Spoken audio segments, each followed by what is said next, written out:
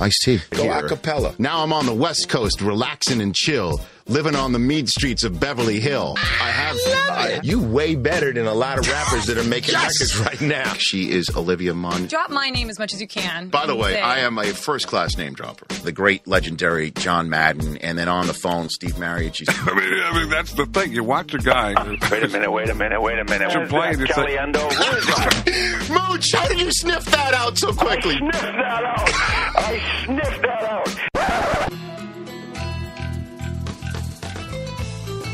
I don't download many podcasts, but when I do, I prefer the Rich Eisen podcast.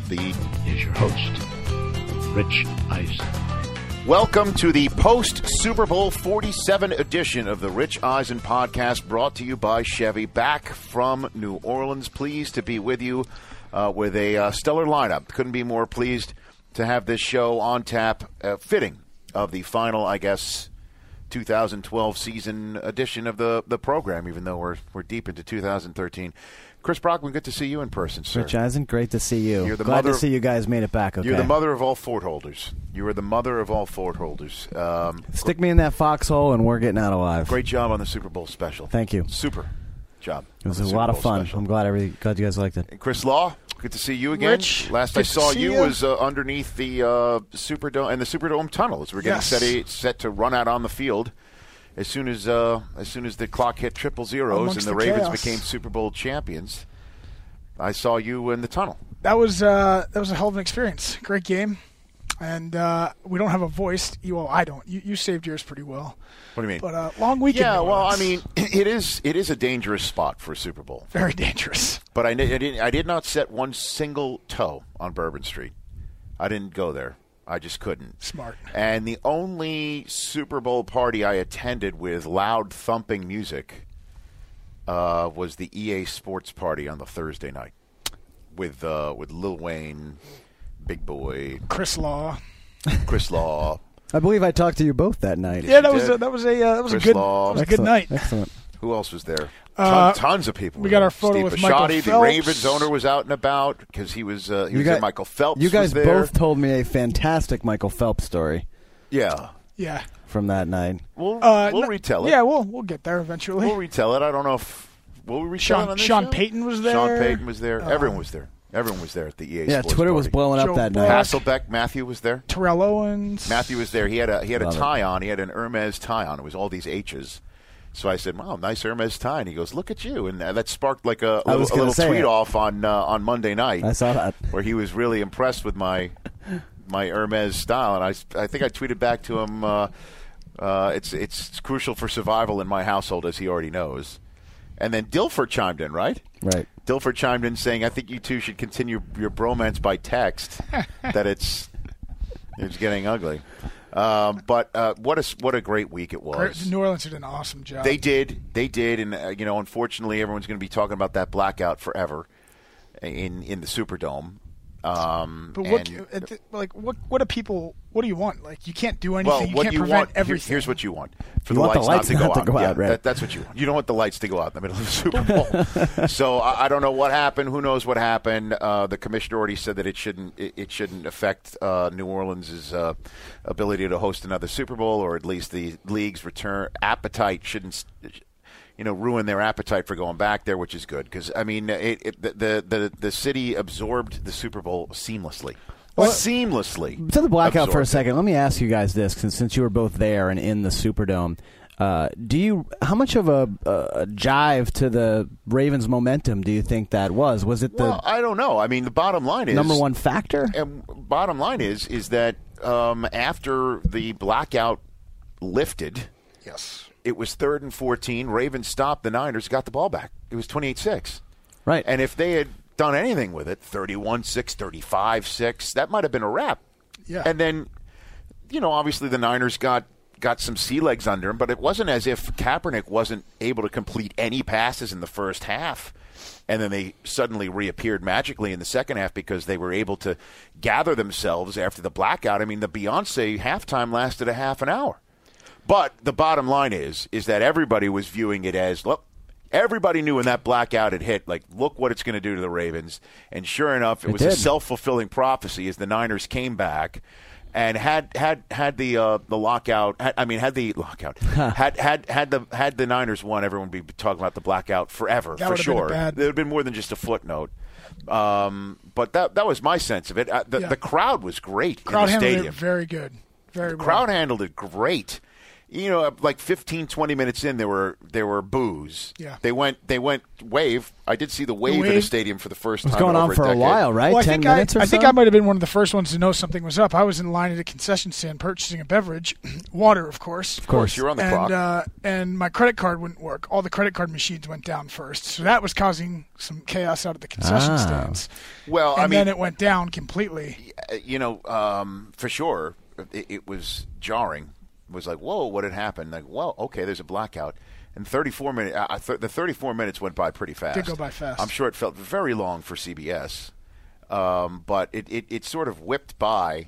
But when it finally got started, it was like the last 5 minutes that drove everyone crazy because the lights had come back on. Yeah. And you could see that there were officials running from one sideline to another. So we found out afterwards, John Harbaugh said there were some issues with the headsets, which is why when he was going berserk on the sidelines, that his coordinators are upstairs, and he didn't know if he could get them downstairs if there was no communication because they wanted to start play again, and he got really concerned and really antsy. Because it was one half of the building that lost the power, right? Or was it the whole building? It got dim everywhere. Okay. If lights didn't go completely out. Yeah, like we could see fine in the house, but everything I saw on TV, it looked pitch black. Yeah, it looked like if half the stadium lights in a high school stadium went out on a Friday night. It was not suitable for play. Certainly not the Super Bowl. Yeah. But at any rate, New Orleans otherwise, you could get dinner reservations everywhere because every restaurant is awesome. Yeah. Right. You know, and the people there, I could not tell you how awesome they were in terms of hospitality, making sure you were okay. Everybody. You could get a cab. You know, Friday and Saturday things got nuts, but that's pretty much the way it is in almost every walking city that is a Super Bowl town. Because, or any city, actually. Friday and Saturday gets crazy, but walking cities get really congested traffic-wise. Other than any of these things, I mean, we're nitpicking now. And it was 70 degrees. Incredible. What were the best things you guys ate throughout the week? I got we stayed at the Hyatt Regency, which is right next to the Superdome. You were at a different hotel though. Yeah. And we had John Best restaurant Bourne there, and I got fish in a bag, and it was delicious. It's really what good. Sort of bag? Just a white bag. They come over, they cut it open for you. It was really nice. What sort? Is it burlap? What is it? Like a paper bag. Paper bag, actually. Fish in a paper bag. Fish in a bag, everybody. But nice. To me, I don't have that great of a palate to begin with. It just was, to me, all of these dishes had to be born out of the 300 years of that the city had been on the map. It predates, as you know, the United States of America, of course, the city of New Orleans. Yeah. It just for years probably just people who were a little hammered.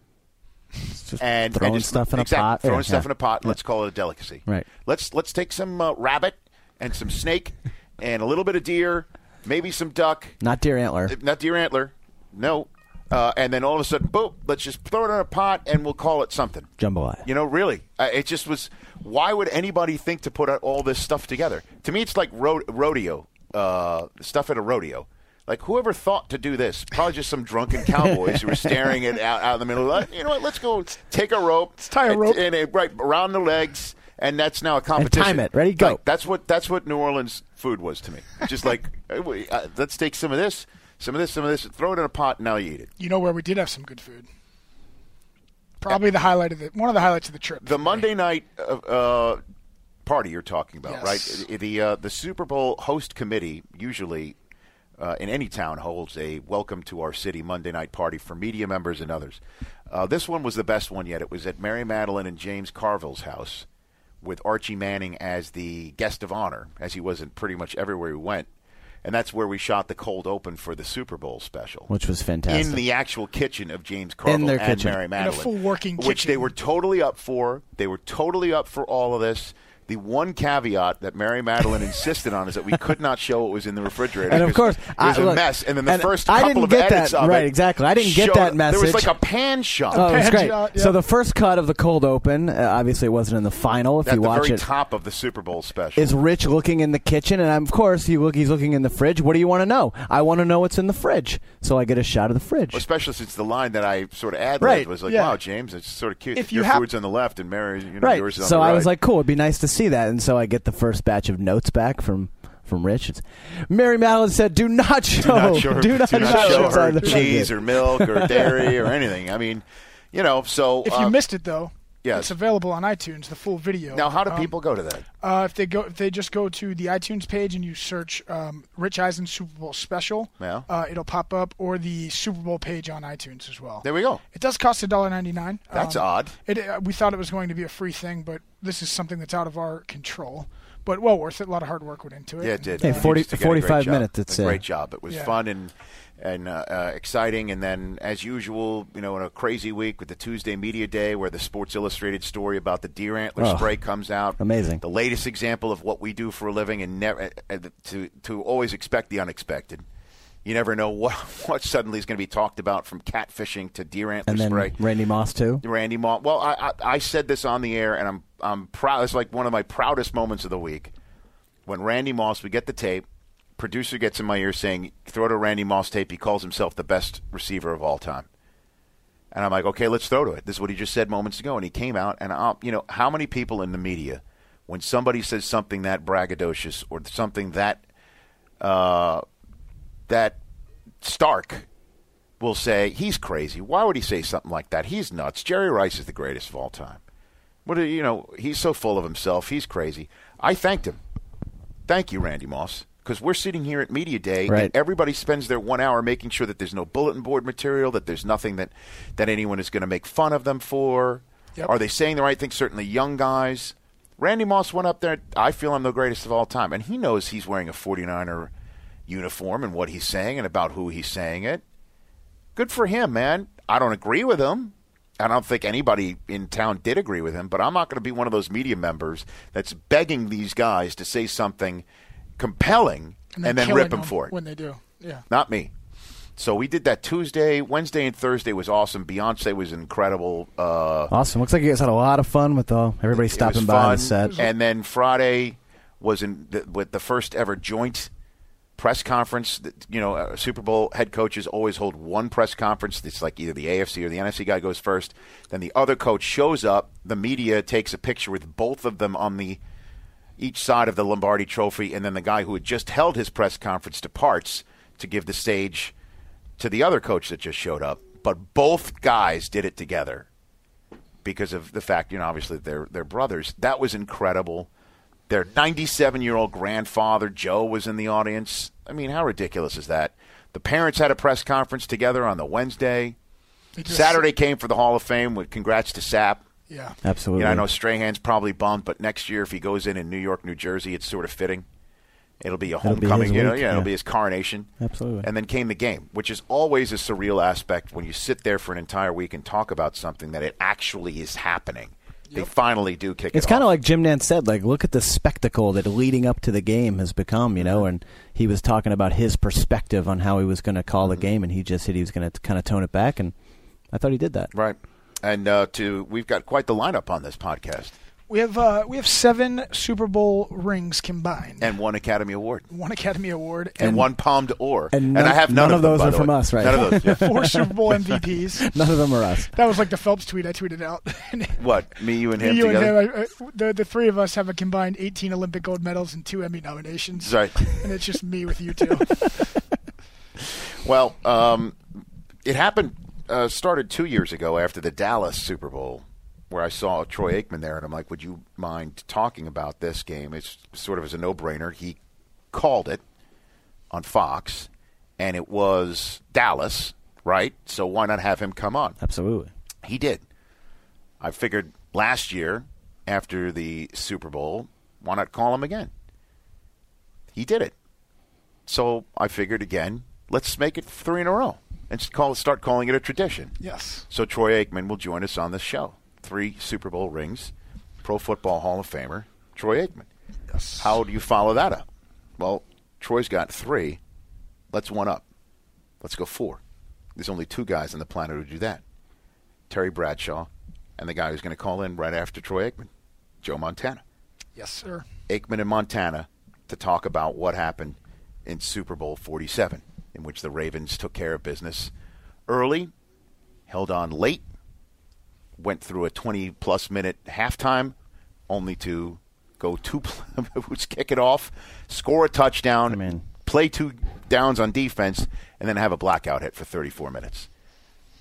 And then Ray Lewis and the defense having to hold off the 49ers inside the 10-yard line 4 times in a row with a controversial 4th down play that a lot of people thought was a hold on the Ravens defense on Michael Crabtree. We'll ask Troy what he thinks of that. What say you about that? I say you don't flag that. Yeah, it's kind of like 2 weeks before Navarro Bowman on Roddy White. Well, Deion said, the same thing. But don't tell Niner fans that. Don't tell Niner fans that they didn't have a flag called on them that Falcon fans are upset about. Right. The thing that started off the whole Matt Hasselbeck tweeting between me and him last night is somebody sent out a meme of him sitting there saying, Niner fans think that the refs cost them the Super Bowl. How cute.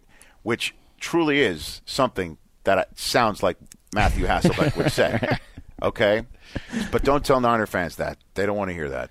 They just want to think, and if had there been a hold, they could have been able to run the ball, force the Ravens to call timeouts. But even if they did score right there, still a lot of time left. They had a $1.55 and 2 timeouts just to kick a field goal. You know what play no one is talking about in the whole game that could have ended up being a big thing was the fake field goal.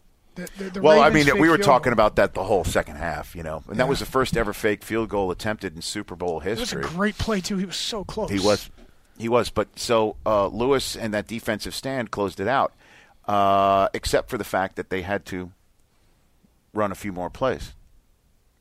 And who was the guy who took the Ravens home? Was it Ray Lewis? No. Was it Ed Reed? Nope. Was it Flacco? It wasn't. Was it Ray Rice? No. Was it Anquan Bolton? It wasn't. Was it Bernard Pierce? I don't think so. Was it Justin Tucker, their kicker? It didn't look like you're it. alluding to something. In the year of the punter. I was onto something, guys. By the way, in the year of the punter. The team who donned all the shirts. All 67 of them. Sam Cook. By the way, can we take credit for the Super Bowl win? Sam Cook.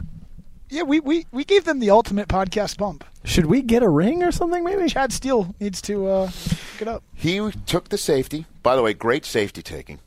Oh, he killed for kids who wanted to learn how do you take a safety if you're a punter. Textbook safety taking. And then a nice boomer. Yeah.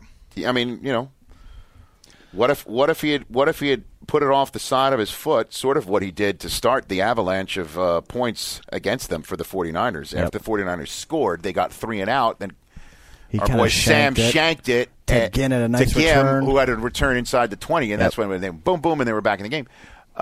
If he had done that, could have gone out of bounds right around the 40. Could have been a Kaepernick sort of Hail Mary. He's got the arm strength. Well, certainly would have tried that because Akers, as we all know, is a little yippy. But it was the punter in the year of the punter. Of Punters Are People Too. Still can go to puntersarpeople2.com to get your T-shirt. We'll be getting some extra purple ones in there. Maybe we should. The Punters wrapped it. Punter is the one who wrapped it up. We probably should get some purple ones. That's a pretty good idea. So being at the game, as Chris Law and I were, and you had the benefit of being here in Los Angeles, we don't watch the game. No, I have a T-vote. I'm going to watch it You have tonight. a T-vote. I didn't see the game, so I figured we need some help on bringing me up to speed about what was good or bad about watching this on TV, and even our coverage, all coverage, leading up to the game. So I got the bituation back. The bituation. Academy Award-winning director, Steven Soderbergh, who's got a movie coming out this Friday called Side Effects, which is outstanding. I have seen it. You've seen it? I have. Nice. It's really good. Nice. Now, later on, I'll let him – I'm not going to sit here and tell you what it is because he's the auteur. It's his movie. It's his baby. And he is one of the most intelligent people I've ever met. He's one of, how you meet some people that are just operating on a different plane. Yeah. Right. But, it's not like they're crazy and can't talk to you like a human being, right? Like two people are like we're talking to each other. He's just he can do that, obviously.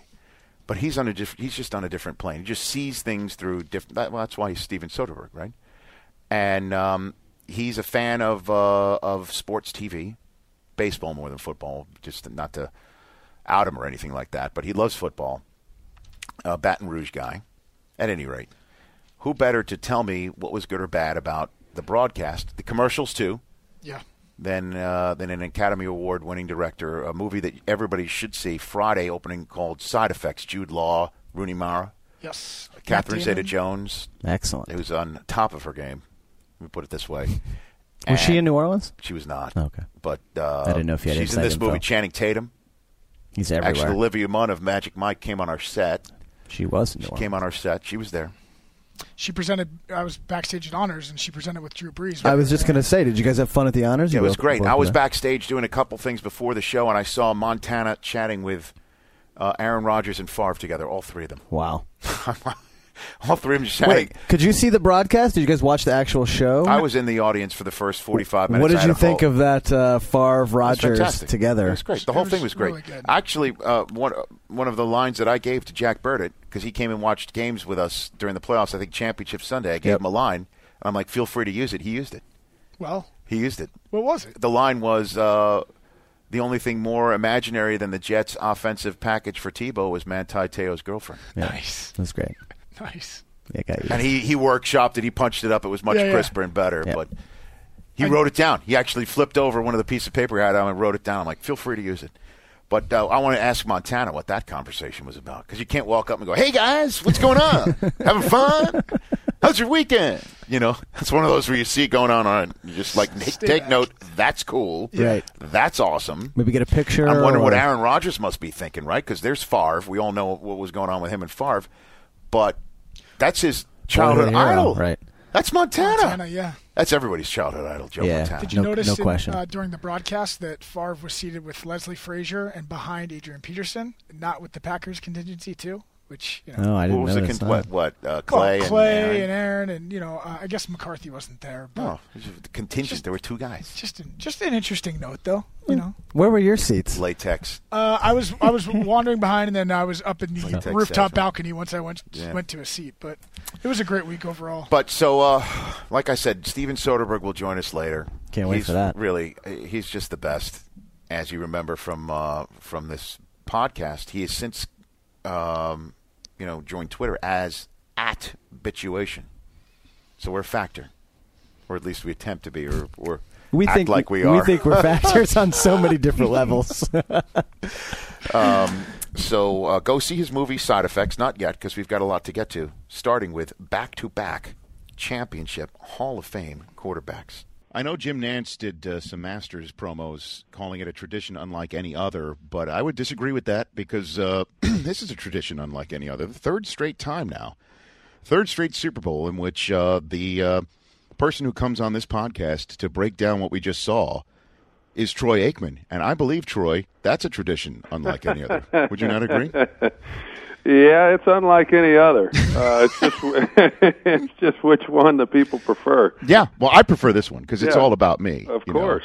And you work with Joe Buck. It's all about Joe, as you know. I'm used to working with you kind of guys. What can you say? I'll lump myself in with Joe. I don't care. So what's your first blush reaction to what we just saw on Sunday night, Troy? You know, it was just kind of a bizarre game. I think most people would feel the same way from, the way that it started to the start of the second half, and then the power outage and the way that it ended, and, a lot of things to discuss on a lot of different levels, So, I like the fact that the Super Bowl games, at least for the last several years, have been really good. There was a time when they weren't, but, it doesn't make it any easier for those teams that don't win. So let's start, I guess, at the end. Do you think that was a penalty on the fourth down chance, Kaepernick flipping it up to Crabtree in the end zone? I did not, Rich. And, watching it in real time, I thought there was clearly contact, but I didn't see anything, dramatic that made you think, wow, there should have been a penalty there. And I think in that situation, it's got to be really blatant. I think that maybe in the regular season, maybe at a different point in that game, maybe you get that call, I think then you would say, okay, well then you should get it at the last play of the Super Bowl, but that's not the way that it works. I think these officials, they don't want it to come down to a penalty that wins or loses the game for one of these teams. And, so when I saw it at first blush, I said, wow, there was a little contact, but I think it was a clean play, a good no call. And then when you slow it down and keep rewatching, then you can say, okay, there's a little, but I didn't see enough there to warrant them making a call. What do you think of the entirety of the play calling once they had first and goal to potentially win the Super Bowl? Yeah, to me, it's really one of those situations to where what I've learned both as a player and then certainly, as an analyst is, when the plays work, then the calls were great. And when they don't work, then you open yourself up for second guessing, so they come out, they get down there, they throw the ball, it doesn't work. Hey, how come we're not running the ball? And, that's what they should have done, and there's no guarantees that would have worked either. So, I understand it. I think Greg Roman understands it as well, that because they failed to score, then, it takes a little closer look as to what took place. But, I think Greg Roman is outstanding, has been throughout the year. Some I have heard here in the last 2 days, I've heard some say, hey, you either give it to Frank Gore or you give it to Colin Kaepernick and you run the ball. Well, they did give it to Kaepernick. The ball was in his hands. And there are a lot of people, I think, that had they have handed it to Frank Gore, each time, that they would have been saying, hey, how do you take the ball out of Colin Kaepernick's hands? So I just think it's one of those situations that because the end result was they didn't score, that everyone thinks they should have done something differently. Yeah, because Gore didn't touch it at all. Right. The one time they ran it was to LaMichael James up the middle for 2 yards.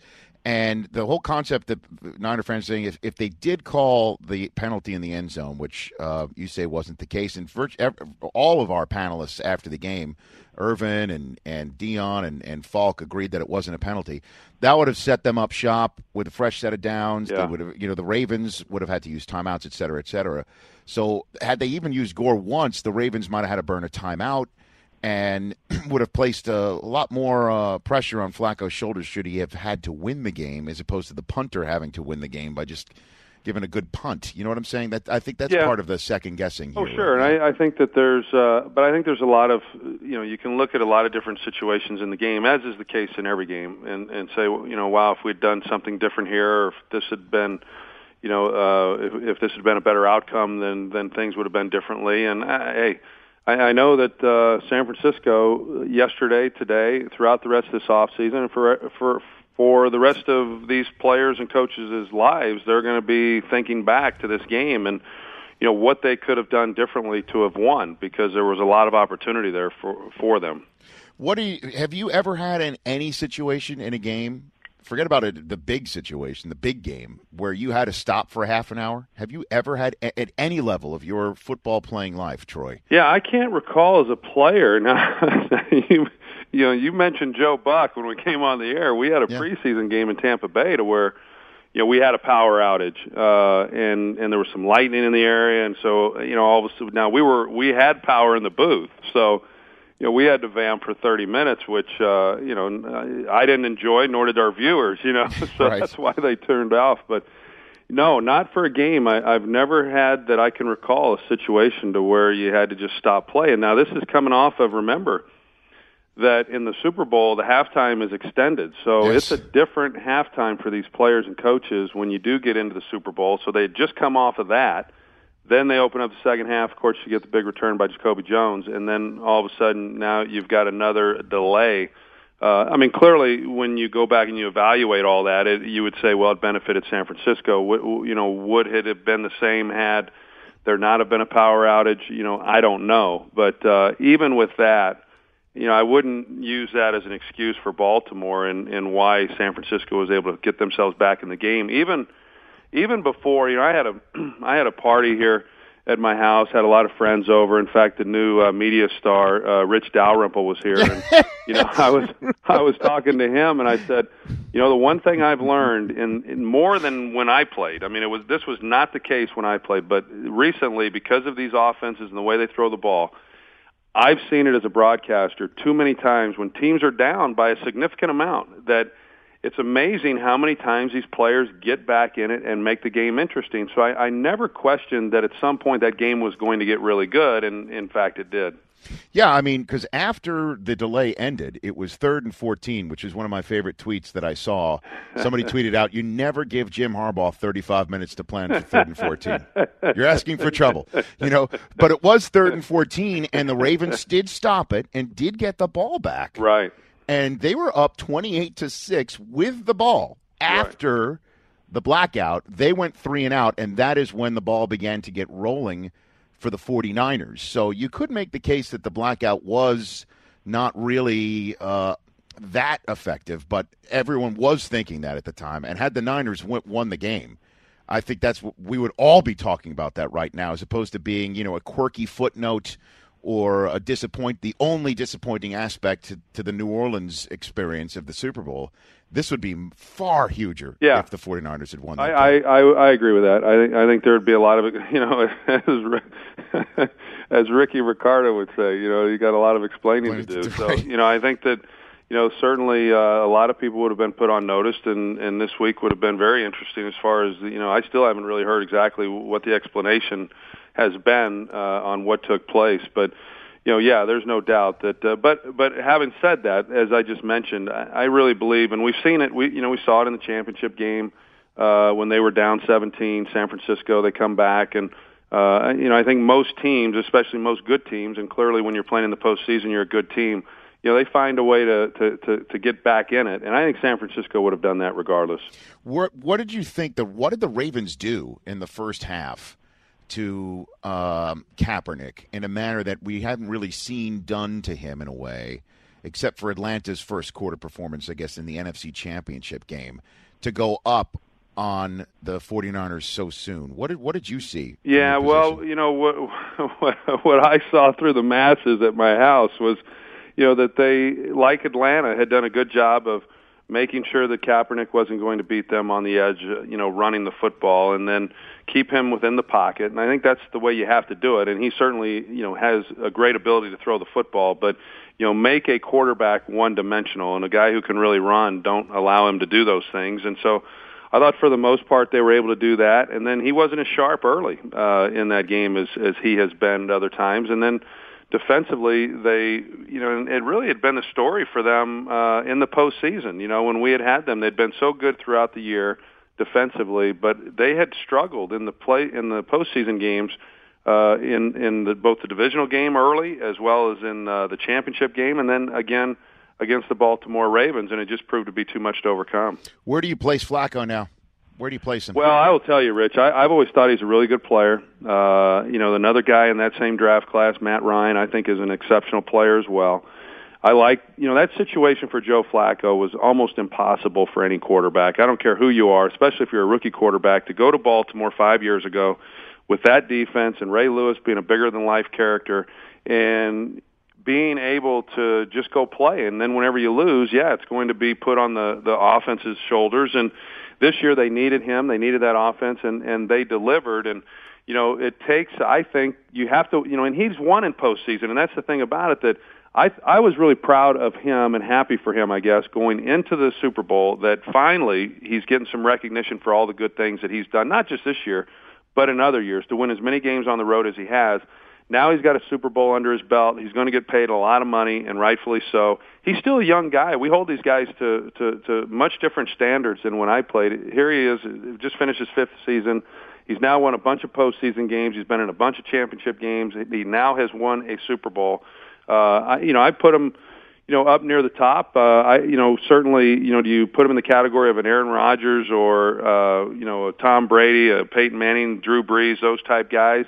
Maybe not, but I think it's just because he hasn't gotten as much exposure in those big games, so we haven't seen as much of him. But when he's on, he's as good as anybody in football, and he's proven that. But he has 9 career postseason wins in terms of being in a big spot. That's as many as Peyton Manning. That's more than Drew Brees. Yeah, I think he has as many, and Aaron Rodgers, and he has as many rings as all of them right now. I think a lot of it. I think it's 2 reasons. One, I think because I mentioned a moment ago, people viewed his success really as a product of that defense, and they haven't given him, a lot of credit. And even in Tom Brady early in his career, really for all of us, early in our careers, you rely on the defense more, you rely on the running game more, and Tom Brady is doing far more offensively, now than he ever was doing when he first came in, and that was the case with Matt in Atlanta. That was certainly the case with Joe Flacco.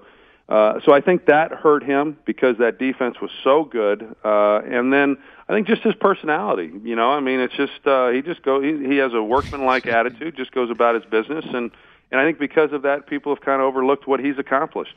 Yeah. And after the game, we had him on our post-game show and we tried to, get it. He was feeling his oats. He was feeling it, like he said, he's going to stick it to Bisciotti and that he told him that he's going to do that now. And I asked him, Ray Lewis said, you're the general. Would you agree with that assessment that this is your team now with Ray gone? And he said, there's no question I'm going to be leading this team into the future. But, then he went into the aspect that it was a close-knit team. Right. But now I guess we're going to see, now that he's got the ring under his belt, he's going to get paid. What Flacco's future is going to be without Ray Lewis being there, as you say, the face of the franchise. It's a fascinating aspect. Well, it is, and I do know this, and you know it as well, Rich, that once you've won a Super Bowl as a quarterback, you look at yourself a little bit differently, and everyone else looks at you differently, and the commentary on Joe Flacco has forever changed. It's not going to be, as I've heard so many say, well, I really want to see Joe step up, and take the team and put it on his shoulders and, in that moment when they really need him. Well, he's been doing that. You don't win as many games as he has. You don't win in the postseason, being a bus driver in this league. I've never believed that. You don't win in spite of your quarterback. You win, in a large part because of your quarterback. And now when people talk about Joe Flacco, they're going to be talking about, all the good things that he's done, how he performed in this postseason, did not make any mistakes, did not turn the ball over, didn't have the interceptions, and won 4 playoff games. It's not easy to do. And so I would expect him to come out next year. And, this is the other thing that I really believe, too. It happened with me. It's happened with the other quarterbacks I've seen in recent years. It's amazing when you come into the year following the Super Bowl how much confidence you have and how much confidence your team has, that I would expect Joe to really light it up early in the year. Some guys are able to carry that throughout the year, but I would expect him to play exceptionally well early in the season. So those fantasy owners, don't be afraid to go out there and pick up Flacco, at least for the early part of the year. Well, I think people are going to be jumping on Kaepernick first, and in that respect, before we're going to talk more extensively about the 49ers with my next guest, Joe Montana, in a second, Troy. But I do want to hit it with you before I let you go, since you're going to be calling probably a large number of San Francisco 49er games. I imagine they're going to have a lot of late windows on Fox coming up in 2013. What do you expect to see from Kaepernick moving forward? Well, I expect to see tremendous growth as he goes into this year. I feel that, having been the starter, now for half the season and then the experience that he gained in the postseason and to play in the Super Bowl, and very easily we could have been talking about him, being a world champion, that, next year, the starter throughout the off season, the things that they want to do offensively and being able to work on those things throughout, I expect him to play well, and if not even better than he did this year, which is saying something. But I think he's got a really bright future.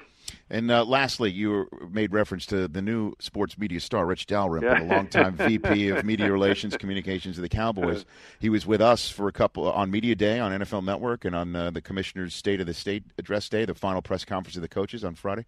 How was he able to fit his head through the door to come into your Super Bowl party, Troy? How was he able to do that? It's never been easy for him anyway. We had to kind of, grease the door jams and just kind of work it in slow,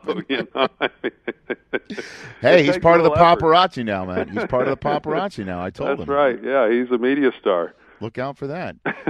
Well, Troy, listen, I really appreciate the time. What do you do now, I guess, essentially? I get that question all the time, but I have the combine, free agency, and draft. You don't work. Your year's never over. For me, right. I've got young daughters, 10 and 11, and I get a chance now to watch all their games. I've always gotten to go to their practices during the week, but now I get to be in the stands and watch the games. So I'm looking forward to just spending time with them. What sort of dad are you? I mean, watching these games. What are you? Well, I'm traveling. Every weekend. No. I'm saying, what sort of dad are you when you're in the stands watching these games? Are you the vocal dad? Are you the stand back dad? Or what type of dad are you in the stands? I ask 3 things of my girls, and I say, hey, you're gonna listen to your coach. You're gonna give great effort, and you're gonna be a good sport. And if you do those 3 things, they're the rest of it takes care of itself, and you'll never hear me say a word. And for the most part, they do that. I don't say anything at the games. I encourage. I did coach practice a couple of times, and I was really worried. This was several years ago that the team kind of started to see, and my girls saw, a little bit of the competitiveness and fire that I had as a player, and it just wasn't good. And they really have not seen the volatility that I have. So I don't coach. I just stand or sit in the back row of the stands and clap a lot. And then do you pull the ref over after the game? No, never once? I just stay. I let them do their thing. My parents never were vocal when I was growing up, and I really did appreciate that. And I've taken a cue from them. You just send Jerry Jones in afterwards. That's what you do. Jerry's just going to drive the bus in and take care of business. That's basically how it works. All right, Troy, you take care of yourself. Okay, always again. A pleasure. See, we'll do this next year. We'll do this after you do the Super Bowl in New York City. You got New Jersey on Fox. Thanks, Troy. All right, my man. You bet. That's Troy Aikman, 3-time Super Bowl champion and Pro Football Hall of Famer, breaking down Super Bowl 47 in his usual spot. All right, now joining me here on the Rich Eisen podcast presented by Chevy is a 4-time Super Bowl champion. Only 2 men on planet Earth who could say that about himself. Also a 3-time MVP and also a star of a Tide commercial during the Super Bowl, none other than Joe Montana. How are you, Joe? I'm doing great, Rich. How about yourself? I'm fine. How many Super Bowl commercials does that make for you? Was that possibly your first? Well, I don't know. You might be right. I love that. So many achievements that you don't even know if that's your first Super Bowl commercial. I love that, Joe Montana. I love that. It was a fun one. Yeah, it was a fun one. Where basically you're there needing to get a stain out or something like that. Because I watching the game at the stadium have not seen it. Yeah, you know what I mean? What happens is it's kind of unique too in a way because they got a little play in for both teams, which is unusual in those commercials. But there's a guy who's been wearing my jersey to watch the games. And he and his buddy, and he gets a food stain up in his left shoulder, and the stain ends up looking like me.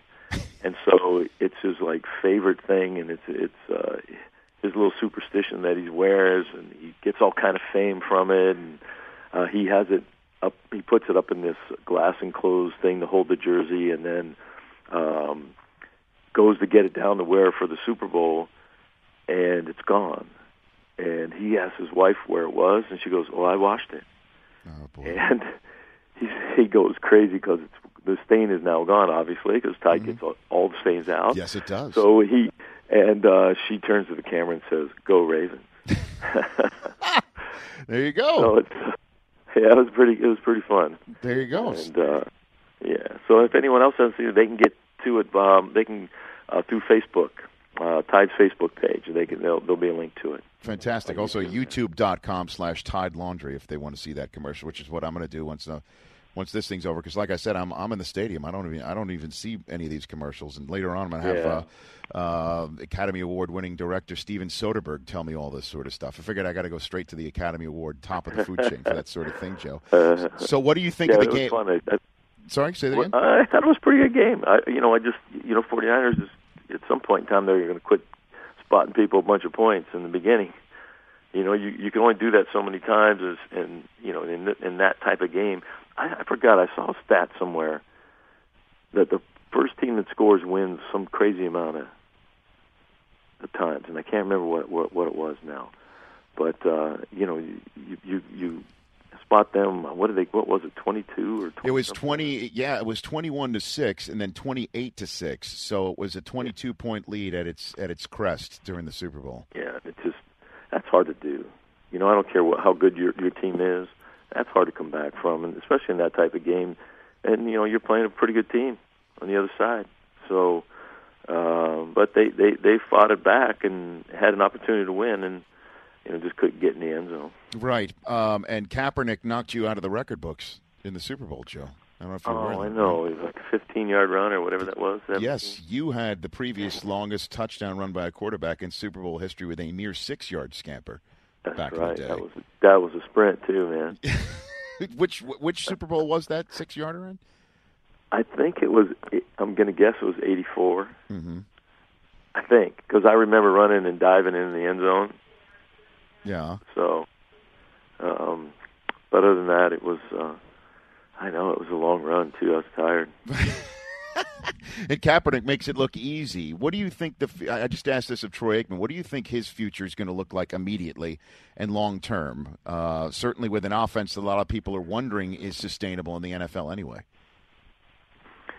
Well, I think one of the things about it is, like himself and RG3 and Russell up in Seattle, they also can throw the ball.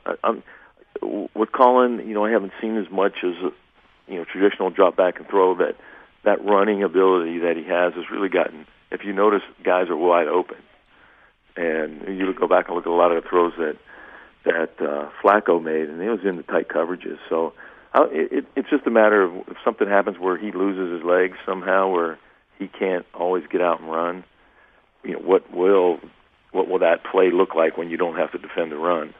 Because you notice against when RG3 couldn't run there in that last game, even though he was hurt to a certain degree, the defense plays a little different. You don't have to kind of respect that as much. So I'll be curious to see. But he's playing really well. I mean, and if that offense can stay like that, and they got a pretty good shot. And has he become folklore already in the Bay Area, Joe, for the 49ers? Well, I don't know. People are early to jump on those things, and he's only played half a season, so I think next year will be a good tale for him. But definitely it's taken over. What was it like for you to see the 49ers back in the Super Bowl? Because it was sort of surprising to me, obviously remembering your excellence and your run and Steve Young in the early 90s after you had gone to Kansas City. It was surprising to me that of the Patriots, Ravens, Falcons, and Niners, the one franchise that had not been to the Super Bowl the longest was the 49ers. And that was sort of nuts to me, but it's the truth. What was it like for you to see them back on the biggest stage of them all? Oh, I thought it was good. I thought it was great to see them there. They had a great year, and I don't think there were many teams that had a shot to beat them. Atlanta obviously did, but their defense was good. They got a good running game, and Crabtree started coming along, and Vernon Davis has just been a stud for a long period of time. But and he had another good game. So I think they may be back. I don't know if they'll make it all the way to the Super Bowl again real fast, but somewhere down the line, I think they'll be back there pretty quick. When I saw you in New Orleans, the red carpet, the night of the NFL honors, it seemed like New Orleans had gotten the best of you by that point, Joe. I thought Vegas was bad. Oh my gosh! Because typically, my wife came down. Yeah. So otherwise, I typically wouldn't have been out on Bourbon Street, and I have a son who's down there. We brought two couples with us that actually they gave us a ride down and back, and I would get done working at night, and then we'd go out, down to Bourbon Street for a little while, and whew, man, it was tough duty. I didn't know having fun hurt so bad. It's a marathon, not a sprint when you go to New Orleans. Well, Joe. I tried, man. But the problem was I always had something to do in the morning. That's what killed me. If I could have slept, that'd have been better. But yeah, those early call times will get you. I had one. Oh, I know. As you know, Super Sunday. I had one at 6 a.m. That was an awful turnaround, I must say. Oh. Yeah, I was playing hurt just a little bit on Sunday, just a little bit, not too much, because I had to focus and I knew my day. Players play hurt. Is that what? Yeah. So I was one of them. But Bourbon Street. So if just any Niner fan strolling down Bourbon Street, say on Friday night during the Super Bowl, they had a chance to turn around and see Joe Montana reveling just like that. Is that true? Thursday and Friday we were down there. We kind of strolled a little bit, and then we found a place to bury ourselves and dig in for a while. And get out of the rat race. So, and then Saturday we just ended up staying down in our hotel because we took a walk by Bourbon Street. Oh my gosh, it was shoulder to shoulder. That was off the chart. I wasn't heading into that territory. Yeah, it's like a mosh pit. Yeah, I didn't. And there's a lot of people on Bourbon Street at night who probably the next morning need some Tide, if you think about it. I guarantee you. Oh, God. You know, they need their tide to get some, you know, hopefully they brought an extra change of clothes. But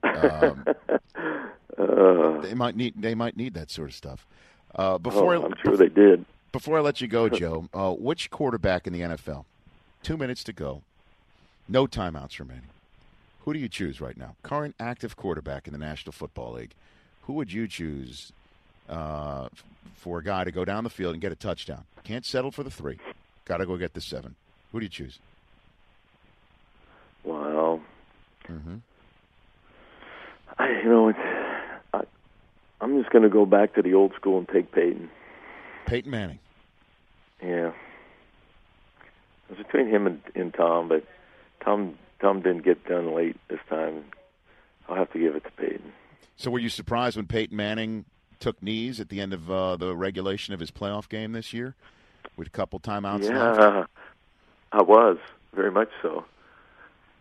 But I think he's going to be fine, though. I was talking to him. I always forget how big he is. He's huge. He's huge.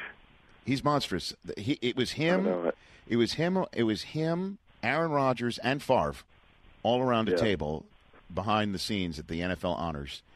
And you were talking there too, right? Weren't you back there with them? Yeah. What were you talking about? May I be a fly on the wall there? Were you talking to Favre and Rodgers at that table back there? What were you talking about? Oh, they were giving everybody was giving somebody a hard time. Talking neck surgeries and right, old comebacks and and just a little bit about the game too, a little bit about what everybody was looking forward to seeing and what they thought, which all was about the same. Nobody cared. Oh my gosh! Because they weren't there. That's it. Oh, Joe, you're the best, man. All right, so go to YouTube. Go to the YouTube page, Tide's YouTube page or Tide's Facebook page to see the Super Bowl commercial that you were in. What's the next few weeks look like for you, Joe? What does Joe Montana's life look like right now? I'm doing a couple of speaking things around, and other than that, just been working on some internet stuff. That's a couple of fantasy games that I'm talking about doing, and okay. So hopefully I can get them ready by next year for the start of the season. Well, let me know however this podcast can help, Joe. We're here to leave people in a better spot than we found them in. Okay. I appreciate it, and you always do. Thank you, Joe. I appreciate that. Thanks for calling in. All right. One and only Joe Montana, right here on the Rich Eisen podcast, brought to you by Chevy. You know, I got a lot of late-night phone calls from you guys in New Orleans. Yeah. And you did. Joe sounded like you guys. Yeah. Did he? Really? Because Joe sounded a little banged up. Let's be honest here. Yeah, Joe had a rough – he definitely did not sound like he was wide awake. He enjoyed himself. Josh Charles went to the post party for the Ravens, as you might imagine he would have. And he I'm sure he wouldn't mind me saying this, texted me from the set of The Good Wife Tuesday morning. Hating life. There's no way he knows his lines. Life. There's no way. Well, Josh had been tweeting on Tuesday. What was it, Tuesday morning or was it Monday morning? It was Monday morning. Because Tuesday Monday morning he had to go right back on The Good Wife because these guys, they work, for these shows 6-7 days a week. Right. For him to get to the Super Bowl on a Saturday morning, he had to blow open a hole in his schedule. I'm sure it halted production, right? Well, I don't know. It depends on how things fall. Maybe. Sometimes they could shoot him out first, then they shoot the other scenes without him. But they were I'm sure they said to him, Saturday morning's fine, but you have to be back by Monday. And I know, Sunday when that thing ended, that party sun had to be coming up when that party ended. Without a doubt. No doubt. He couldn't have slept, and right? then I don't think he was hating life Monday morning. Yeah, I saw him too. The thing he wanted to talk about at Honors was our league, which we'll announce the winner later and stuff. But he was still stoked. He thought he had a chance to win that. Well, and all because somebody guilted him into taking Joe Flacco. The event. And when I guilted him to taking in Flacco, I did not think in a million years he'd be the Super Bowl MVP. No shot. That it would all wind up with him being the Super Bowl MVP. Because he was all in on Peyton Manning, and it was like, come on, you're not. He was going to take Peyton Manning. Right? Come on, you're not going to take your boy. He's like, fine. He gets so upset when I remind him of that because he's like, but I took all these other guys. And I texted you before the Denver game, we've got a real shot. I think we're going to win. And then then you keep throwing Flacco back in my face. These guys don't like being reminded by guys. No. I mean, these hardcore fans don't like being reminded that they weren't completely 99% all in on every facet of their fandom. It's amazing. But then he said, "Screw it, I'm going to take Flacco." Yeah, and he did. And we'll find out where he finished. I didn't finish very well because I don't think I honestly, because of the 100 hours, I think I forgot to even fill in the Patriots that I got bounced because I went all in.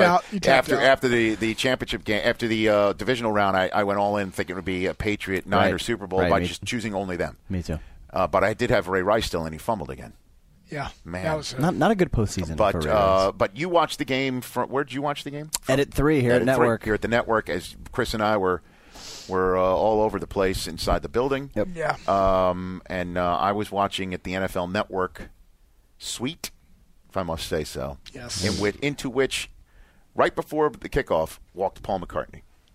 Yeah, you showed me that picture post-game. And I didn't tell anybody because I'm like, there comes Paul McCartney. So I'm waiting. We're going to rush out on the field, get ready as soon as the game's over. There's Chris Law.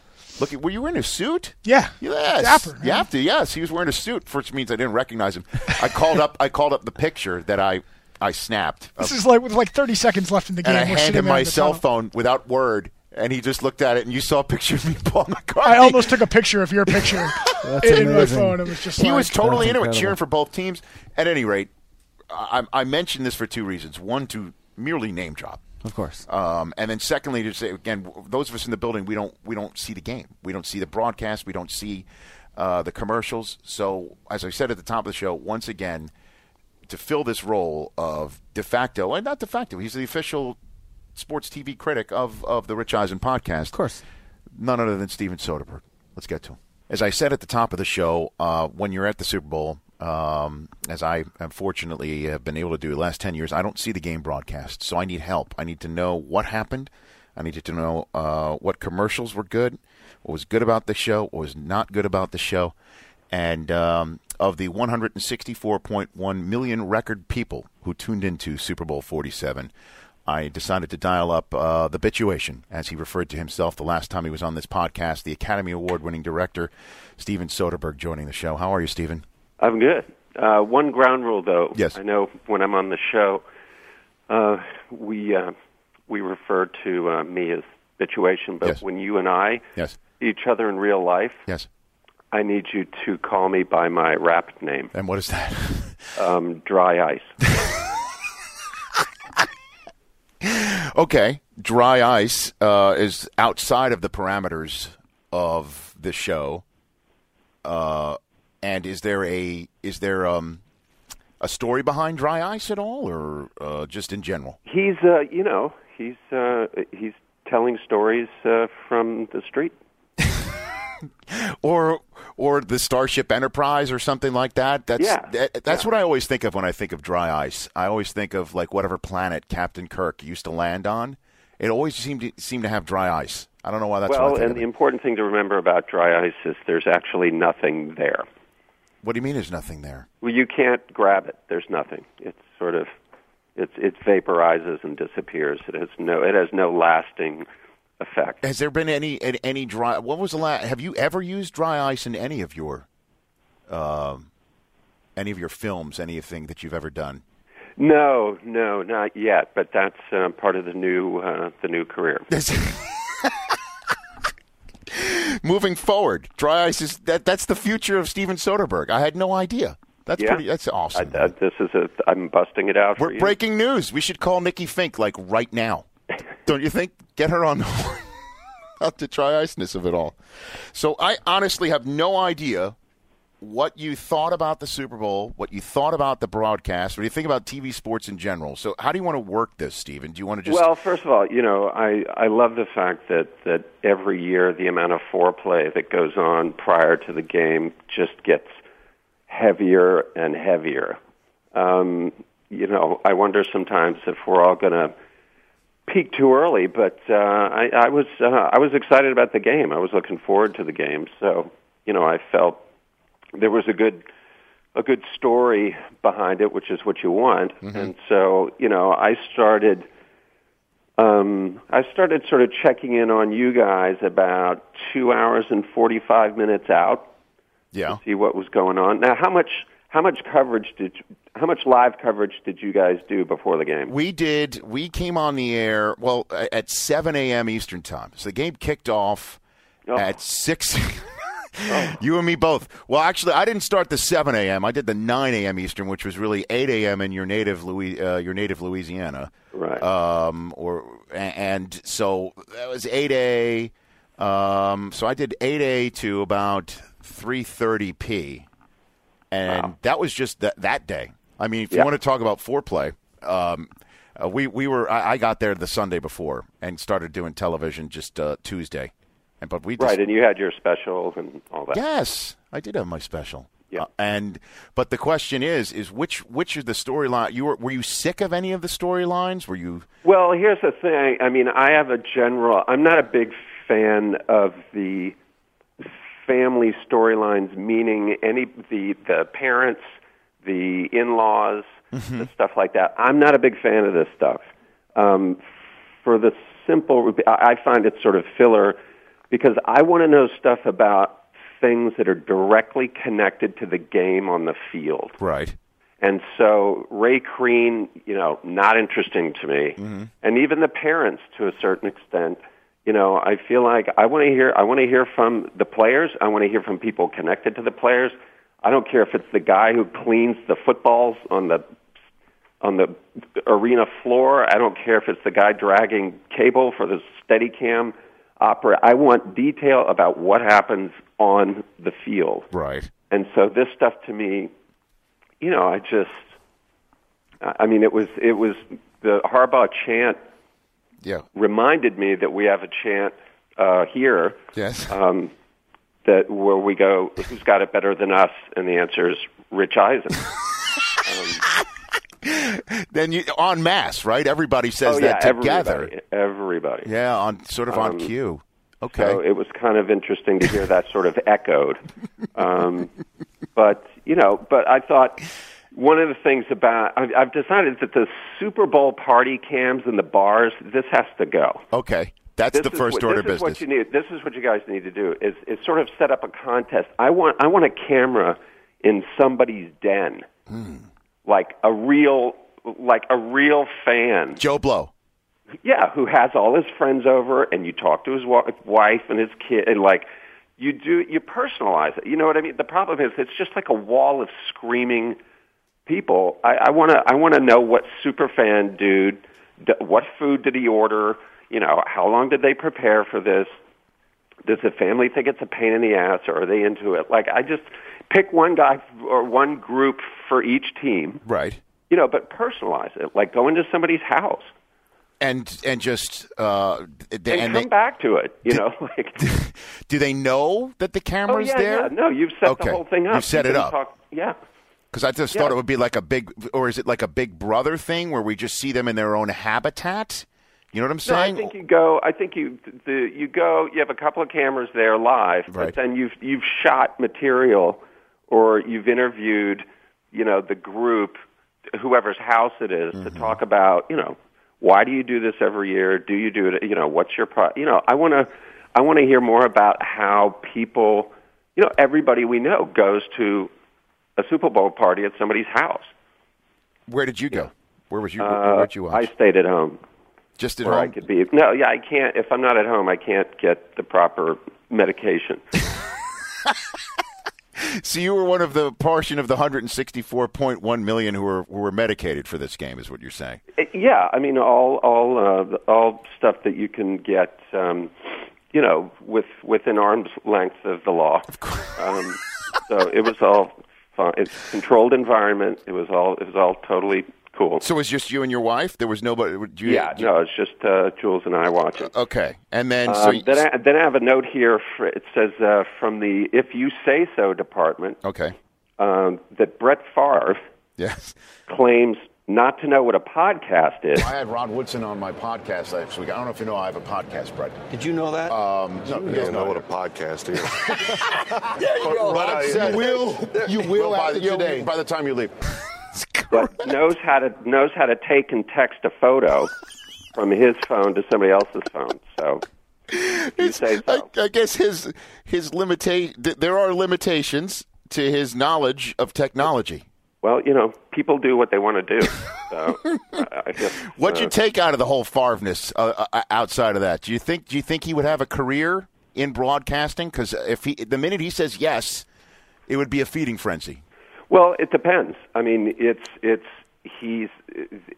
I think ready to give a top flight, full on job right now as a color analyst. No, but he could be.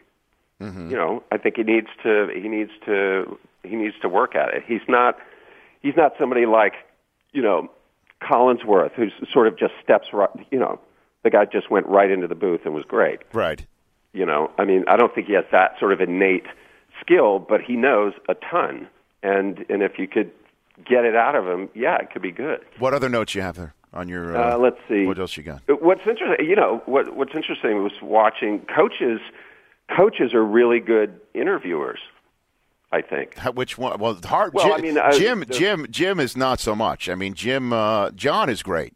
Jim is a different. No, I mean as interviewers. Oh, interesting. What do you mean by that? Well, I think they have a really good. I thought the Billick interview was really well. I think they ask questions that aren't typical even for a seasoned journalist because they know the game. So I thought what was interesting was when he was talking about getting the truth out of players, that you can't help them if they won't tell you the truth about what's going on with them or what's going on with the team. And it reminded me of the Mora interview with Michael Vick, where he said, was there anything I could have done? And he said, no. Right. I didn't want to tell you. I wouldn't have, nobody could have helped me. I didn't want to, nobody knew. And I think that's I love that kind of stuff, sort of, getting into how coaches, well, this new Tony La Russa book just came out, One Last Strike. Right.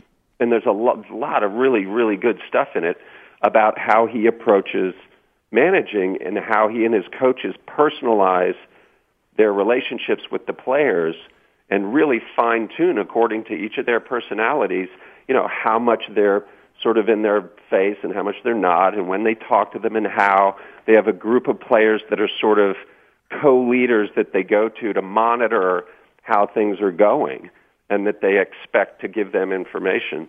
So I love all that stuff because the sort of emotional makeup of the team and the chemistry is so important. Yeah, and these guys, like we sometimes send Mariucci to interview other coaches, and we just thought it would be really cool to have Billick talk to his predecessor too, the guy who, when Billick got bounced, this was the guy who came in, and they both, now they're both Super Bowl winning head coaches for the Ravens. So there's all sorts of stuff like that. Yeah, well, that was a great matchup. Which, speaking of Mariucci, I have a note here that you might want to work out a trial separation between Steve Mariucci and caffeine. We did have a lot of coffee on this. We did. Well, by the time I tuned in at T-minus 2 hours, he was like coming out of the TV. Yeah, we were all just at that point in time. Just at that point in time, you enter the slap happy portion of everything. No, absolutely. So did you see your Magic Mike actress Olivia Munn on with us? I hear she's really crazy. Is that true? You tell me. You tell me. You got to spend some more time with her than I did. I just got the 15 minutes. That's all I got. No, she's very sweet and smart. Like, yeah, she can handle herself. Yeah, she definitely can. I mean, we had her on the podcast before too, and I knew she'd be really good. And she came on. Look, if you guys did one thing and one thing only, yes, generating an image of Michael Irvin brandishing a severed 9-inch red foam finger. If that's all you did, then it was worth it. For those I cannot unsee that. Sapp grabbed the foam finger. I don't know where Irvin did that because to predict the game, he brought the Sapp, grabbed the thing, but only got the big large finger. Yes, it was. I don't know where Irvin went. The director cut away from it so fast because he knew all of America was. But there was enough for a screen grab though. There was enough for a screen grab. Yeah, clearly. Because if Irvin went Lee Corso on us. He went props to pick the game. Yeah. And he held up the red foam finger to say he was going to vote for predict the 49ers. And Sapp grabbed the finger, just took his big paw and took a swipe at it, and only got the finger part of it and handed it back to Irvin, who did in fact brandish it for. That's the word. He brandished it for several uncomfortable seconds. So you caught that? Okay, good. Oh yeah.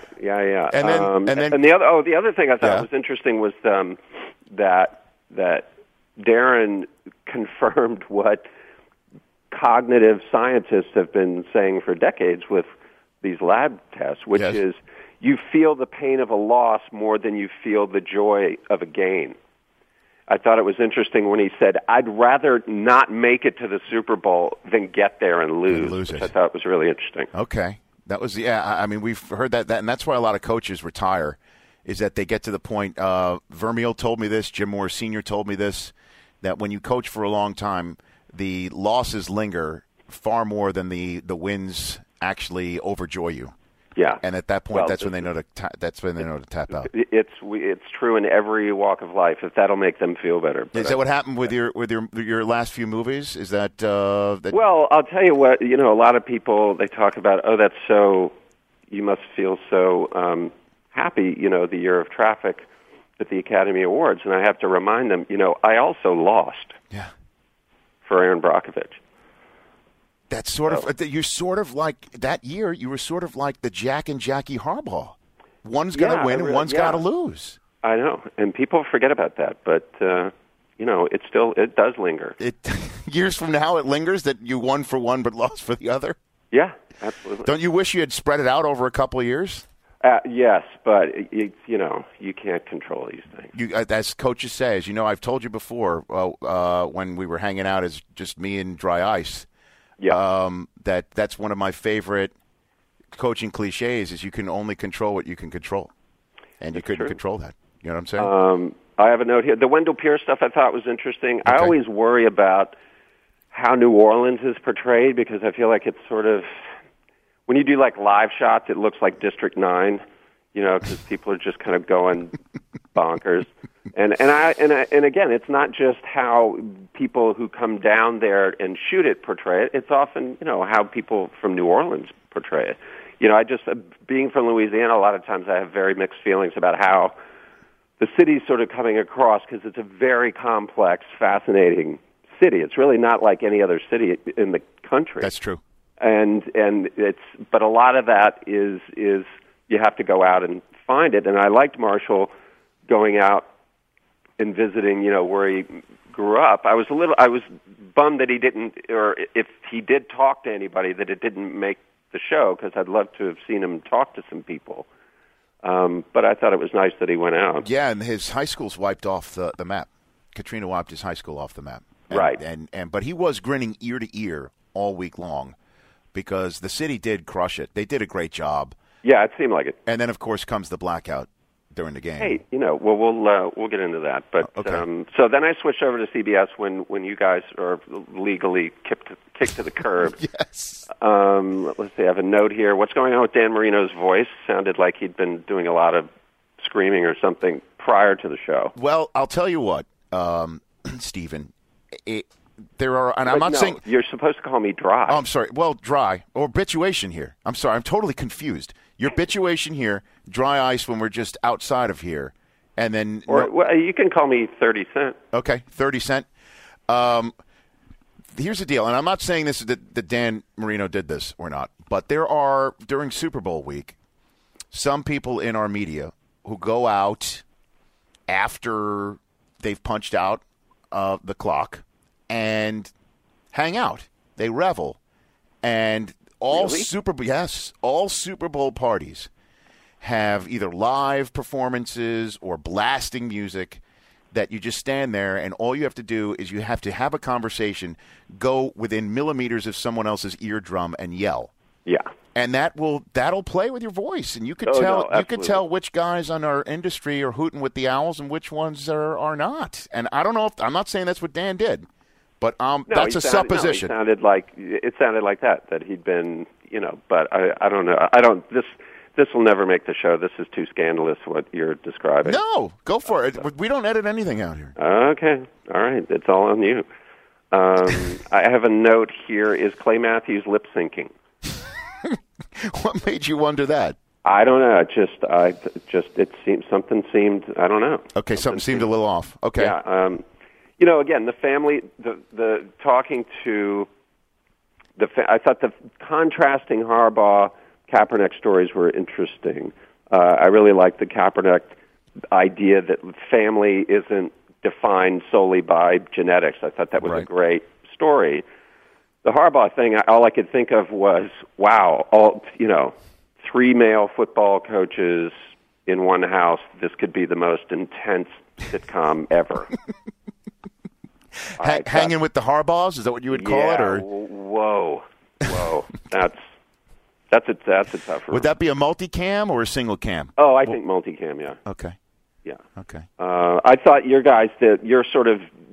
version of Super Bowl memories, I thought was better than the CBS version. I thank you for that. Theirs was like too busy. We Will Rock You's not fresh. I don't know why you're using that. And at that point in the show, we're getting close to the game. Again, I want some narrative. I want some more narrative detail to sort of prepare me for the game. I don't want a bunch of highlights. We're watching a game that we're hoping is going to generate highlights. I don't need to see a recap of the last 50 years. I want some more information about what's about to happen. Okay. And I don't like for these team intros. I don't think making the players try to act is a good idea. What did they do? I didn't see this. What did they do? Yeah, they do that thing where they're just saying it's all about today, and they're feeding lines to the players to sort of say on camera, and I just feel like this is not what they do. To introduce them, you mean? They do those shots of them like standing there, like holding the trophy, right. and they're just sort of spouting these cliches about winning and shit. What should they? Well, they shouldn't do any. What should say? No, I mean, if you had I'll throw this on you right now. If you want to interview them and talk to them and let them speak as themselves, I see. Fine. Because I was about to say, try to make them actors. I was about to say, if you had lines to give them, what would you have them say if you had to? If it came on high, that's what I mean. Is I'd sit them down and I'd interview them and let them talk in their own words about what it means to be there, which is what you guys did. That's what I'm saying. Got it. Okay. Your guys' Super Bowl memories thing was like them speaking their own words, and that was great. I really liked it, and I liked that you sort of spread them out as interstitials. I thought that worked really well. Okay, I will pass that along. I realized in watching the pregame that I actually like America the Beautiful a lot more than I like the Star Spangled Banner musically, that I think it's a better song. And I also think we should all be voting for a new national anthem. There's nothing that says that this thing that was written 200-plus years ago has to be sung for all of eternity, and that we could have a national poll to come up with a new one. But I think people find the history of it. It's a tradition. Well, let's have it. Yeah, I know, but I don't know. I've heard it. We've all heard it a lot. Okay, we're going to keep hearing it. So, yeah. All right. Very mixed feelings about dragging the Sandy Hook kids out. I'm not. I don't know. I'm not convinced. Although I guess we could ask. I'm not convinced that's should necessarily be them being hauled onto national TV to sing is part of the healing process. Maybe it is for them. Yeah, it definitely was. Okay, it good. Definitely was. Just watching it on TV, it felt odd, but it might have been I might have been too drunk at that point. What did you think of Alicia Keys? Yeah, great. Although again, I don't know that that's a song that should be sung really slowly. Right. So you're saying if you sing it, just sing it like you don't want to have. I'm sort of going back and forth. You're just like you don't want to. You want to hear something else, but if you do hear it, you want to hear the same thing.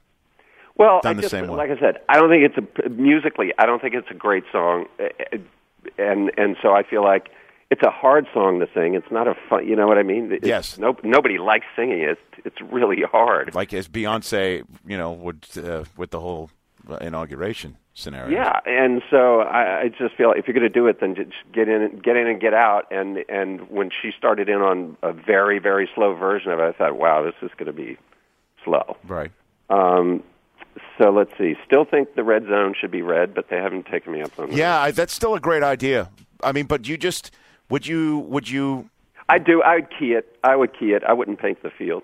No, but you would just key it, but any time for the entire time that they're in there, or just show it. So you'll always know, like, oh, there it is on the left part of the frame. You wouldn't find it annoying, like it's 3rd and goal, and suddenly the field is red for the last 5 minutes. You would just key it in and keep it there. Yeah, I could just keep it there the whole game. Or let's try it. While we're on the subject of red zone, just get off the topic for a second.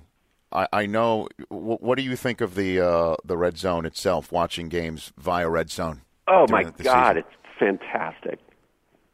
That's the best. Is that how you watch your games on Sunday now? The last few weeks of the season, yeah. What do you like about it? This is amazing. Well, it's just it's all the.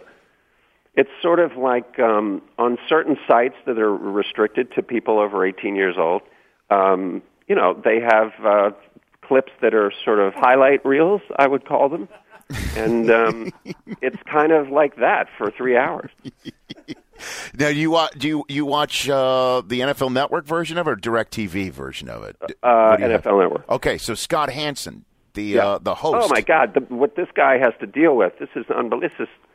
I don't know how he keeps it all together. This is like trying to sing the Star Spangled Banner while somebody throws frozen oranges at you.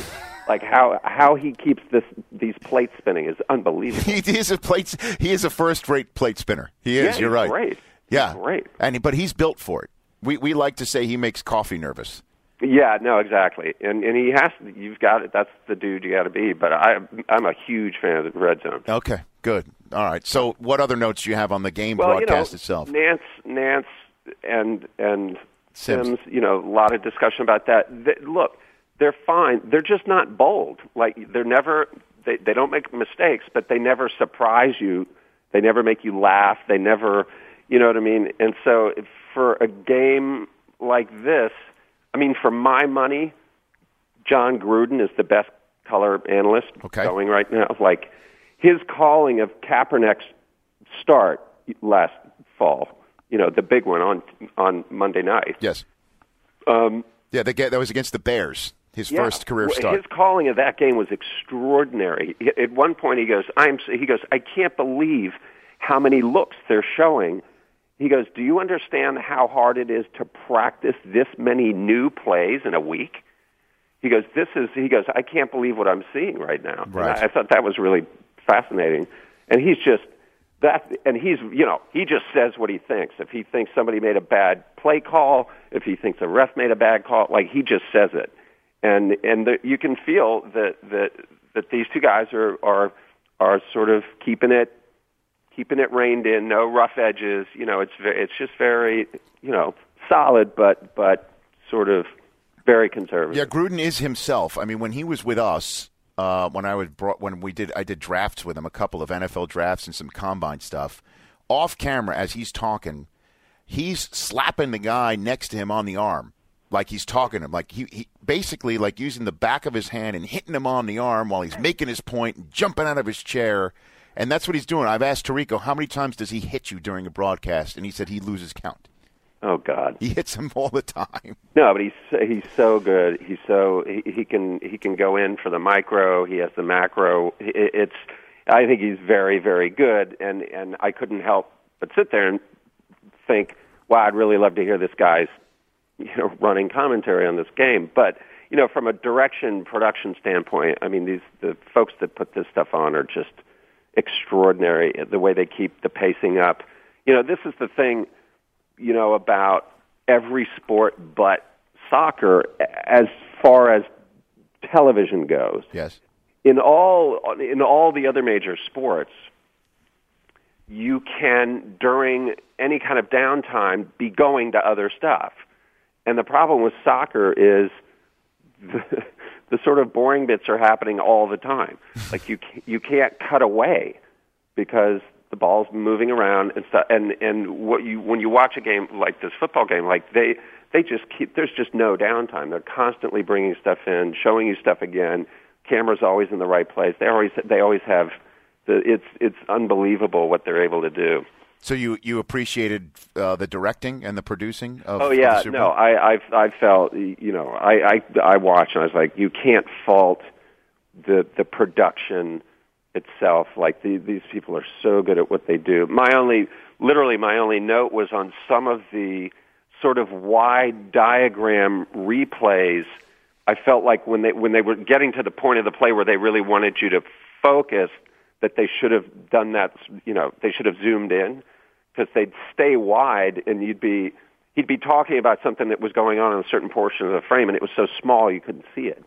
So maybe in the future, so if you could make a technological advance, it would be on these slow motion replays. Well, they can do it. I've seen everybody do it. They have certain cameras up that are really, really high res, so that they can zoom in without degrading the image. And that's what I was looking for here. Is just when somebody ran a sweep to the far side and he's talking about a block, and the thing is, 1/20th the size of the frame, you just want to be able to zoom in. Well, you need to have someone in the truck, I guess, listen to what the analyst is saying, and then have an ability on the spot, regardless of which camera they've already loaded up for the replay, to zoom in on that. Oh yeah, they can do that. Okay. They can do it. They can launch a rocket from those trucks. I mean, it's unbelievable the technology they have. The halftime show was bananas. I thought that was very impressive. I thought it was the best one I've seen in the 10 years that I've done this. It was. What was great about it, it didn't feel like a halftime show. It felt like a concert. Yeah, it was. It looked like you were watching the last, 25 minutes of one of her concerts. And I thought she was possessed. I thought she was great. She was, and the amazing thing is when you're there watching them put the stage together in the 8 minutes that they have in which to put it together, and then suddenly it's gone 10 minutes. Like if you went to the restroom and got something from the concession and then bought a shirt and came back, the field would be completely empty again. It's unbelievable. Yeah, no, it was. I thought really, really impressive. And then of course, the lights went out and I realized, oh yeah, it really is District 9. And that was crazy. I got to tell you, what was great was like it was for me listening to this. It was like dealing with an airline or with a director of photography that you're fighting with. This 15 minutes thing is so hilarious. Well, I know about the airline thing. I even said that to John Harbaugh after the game when he came on, when he was bitching out the NFL official. I said, "You looked like I feel or want to act when I keep being told that my delayed flight was going to take off momentarily." Yeah, that's the way I felt. But it was a total. No, they were totally doing that. I just thought it was on the world's biggest stage that they would be giving us the 15-minute hand. I just thought it was hilarious. Right. Well, CBS got of the review that I read one review in the Times because I wanted to keep myself completely fresh for my conversation with Bituation, a.k.a. Dry Ice, a.k.a. 30 Cent, that CBS got hammered for their coverage during the blackout. What was your thought as you were watching it at home? I don't know. Honestly, there's just no good version of that. I don't know how you're supposed to vamp for that long. It's different. Baseball fan, like if I'm watching a baseball game, they can just put on one shot of empty seats with rain and the tarp, and I'll just stare at it. Right. While I wait for the game to come back on. It's a sort of different. It's just the metabolism for the fans in the middle of a Super Bowl. I mean, I can imagine the panic that was going on. I don't know what you do to solve that particular black swan event. In the middle of the biggest TV show of the year. Well, especially since the Nansen Sims mics went out. Yeah. And then I know for a fact when I'm doing Thursday night football games, when we're done with halftime, we go back to the green room and just sit there, and hopefully grab something to eat and fight off fatigue. I'm sure – I don't know where the CBS crew, their studio crew was. They had to be in their green room, and they had to have scrambled the jets to get them out there, and Boomer Esiason was doing the radio, so he couldn't come down because the elevators were out. Somebody was definitely stuck in an elevator during that. Well, you could tell when they came back that Nance and Sims were tired. They got reactivated when San Francisco started to pick things up, but you could tell they were kind of just beat. How did it look like on television to you? It was great for a while because it looked like there's this cinematographer named Gordon Willis who shot the Godfather movies, and for a while the Superdome looked like it was lit by Gordon Willis. It was kind of great. You can't play in it, but it sure looked cool. Yeah, well, and then it came back on and it looked like a 99-cent store again. Which reminds me, I'm from Louisiana. Not a big Superdome fan in general. It's a holdover from that era of like giant impersonal, venues, and to me it's like watching a football game in the lobby of the Marriott. I just find it's just there's nothing really distinctive about it other than the fact that it's just the biggest thing you've ever seen. It is monstrous. It is big, and I get depressed when there's not one natural element, just like a little piece of sky or some grass, or when there's just no piece of nature anywhere, I get a little bummed out. Mm-hmm. Okay. But so then the game became the game. I guess we should talk about the commercials. Yes, go for it. What'd you like? Which ones you like? I didn't feel like there was a real showstopper. There were a couple of good ones. What are my notes here? M&M commercial disturbing. Don't like when things that you have to eat start talking. Which Okay. Well, that could apply to a lot of. Yeah, it's a general rule, I guess, right? Okay. What's the list of? I'm always fascinated by who buys the most expensive spots ever, and so the list here is cars, including rentals, fast food, snack food, tire companies, energy companies, finance companies, including credit and tax, but not banks, banks, hotels, erectile dysfunction, cellular, cable, satellite services, jewelry, men's grooming products, the NFL, including swag, movies, booze, local news, religion, which I thought was interesting. Mm-hmm. The VW spots I thought were a little weird. I'm not sure how I feel about YouTube. People who've become somewhat notorious on YouTube are now being hired to be in a national. I don't know. And the Jamaica, Minnesota man, not sure how I felt about that. Bud and Beck's, I felt if you're introducing a new, version of your product, that you should have bolder spots than they had. Something, talk about that GoDaddy spot was whoa. Yeah, I was going to hit you on a couple of them. Whoa. Everybody's talking about the GoDaddy spot with Bar Raffaelli making out with. Well, I hate to use the word nerd, but that's what everyone keeps saying. Were you disturbed by that? I recognize that kid because he's actually an extra in a scene in The Social Network where he's sort of very prominently displayed in the foreground of this one shot. And I asked Fincher, who is that guy? Yeah. He goes, he's a sort of. He goes, he's an extra, but he's like very successful as background artist, because he's got such a distinctive look. And he goes, we're making the movie about, the beginning of Facebook, and it's a computer class. And I go, wow, he really is. This guy really pops. And then I see him on this commercial making out with.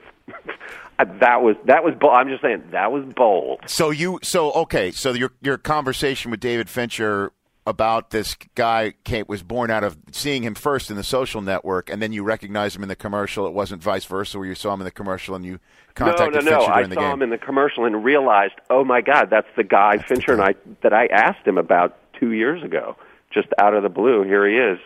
That was bold. That was bold. Well, certainly was the best gig this background artist probably has ever had. And there's some rumor going around that they did many, many, many, many takes. Well, wouldn't you blow the take just on purpose? I wouldn't suppose, you do that? I mean, it's not professional. This is why I'm not in front of the camera. I'm behind the camera. Okay. But I thought the Leon Sandcastle spot was fun. You did? You liked the Leon Sandcastle spot? It's fun. Prime? Dion's got a good vibe. As you know. What'd you think of the 2-minute long Paul Rudd, Seth Rogen Samsung spot that cost Samsung $16 million to get that real estate? What'd you think of that one? I thought it was too long. I think they should have saved about $8 million. Okay. I thought it was funny, but there's only one joke, and it just went on too long. So they could have saved themselves $8 million, better pacing, better bang for the buck. Is what you're saying. Yeah. What'd you think of the Clydesdale one? That a lot of the Budweiser Clydesdale spot that won many of the polls, were the one the guy who took care of the Clydesdale his whole life, and then went to see him in a parade, and then the horse recognized him. Oh wow! I must have been indisposed, adjusting my dosage when that happened. Okay. I actually missed that one. Okay.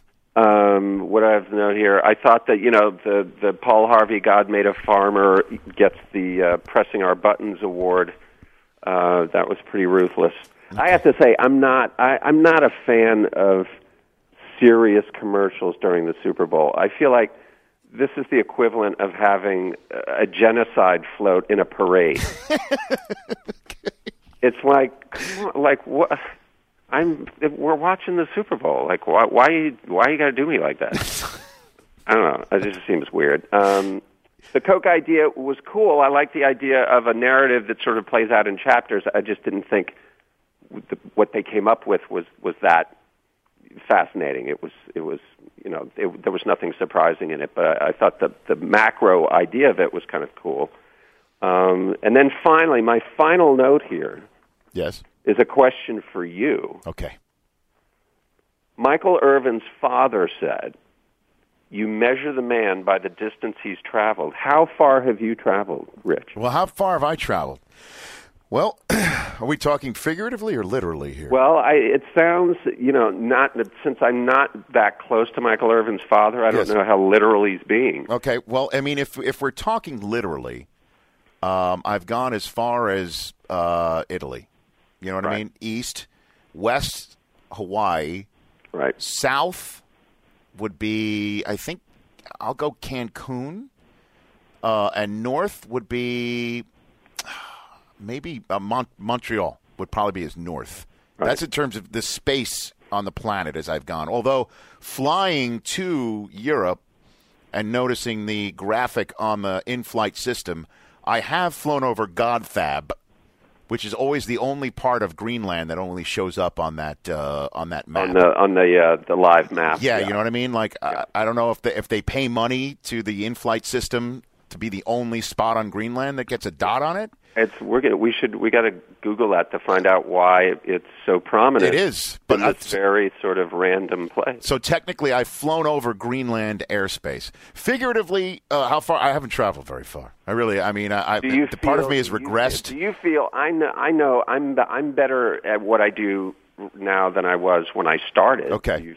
Do you feel better now than you were when you started? Absolutely do. That's no question. I feel like I've traveled in that respect. I could handle things live TV. Like, for instance, I interviewed Beyonce this week, Stephen. I'll tell you this story. Yes, I saw some of that. Okay, so I'm sitting there. It's me, Dion, and Beyonce in 3 chairs. She's otherworldly gorgeous. There's no two ways about it. She's like an alien creature sitting on planet Earth. Yep. And at the end of this interview, Dion says to Beyonce, "Let me teach you my touchdown celebration dance." The two of them then get up from the chair. I'm now on live TV with a decision to make. Ooh. Do I also get up? Ooh. Okay.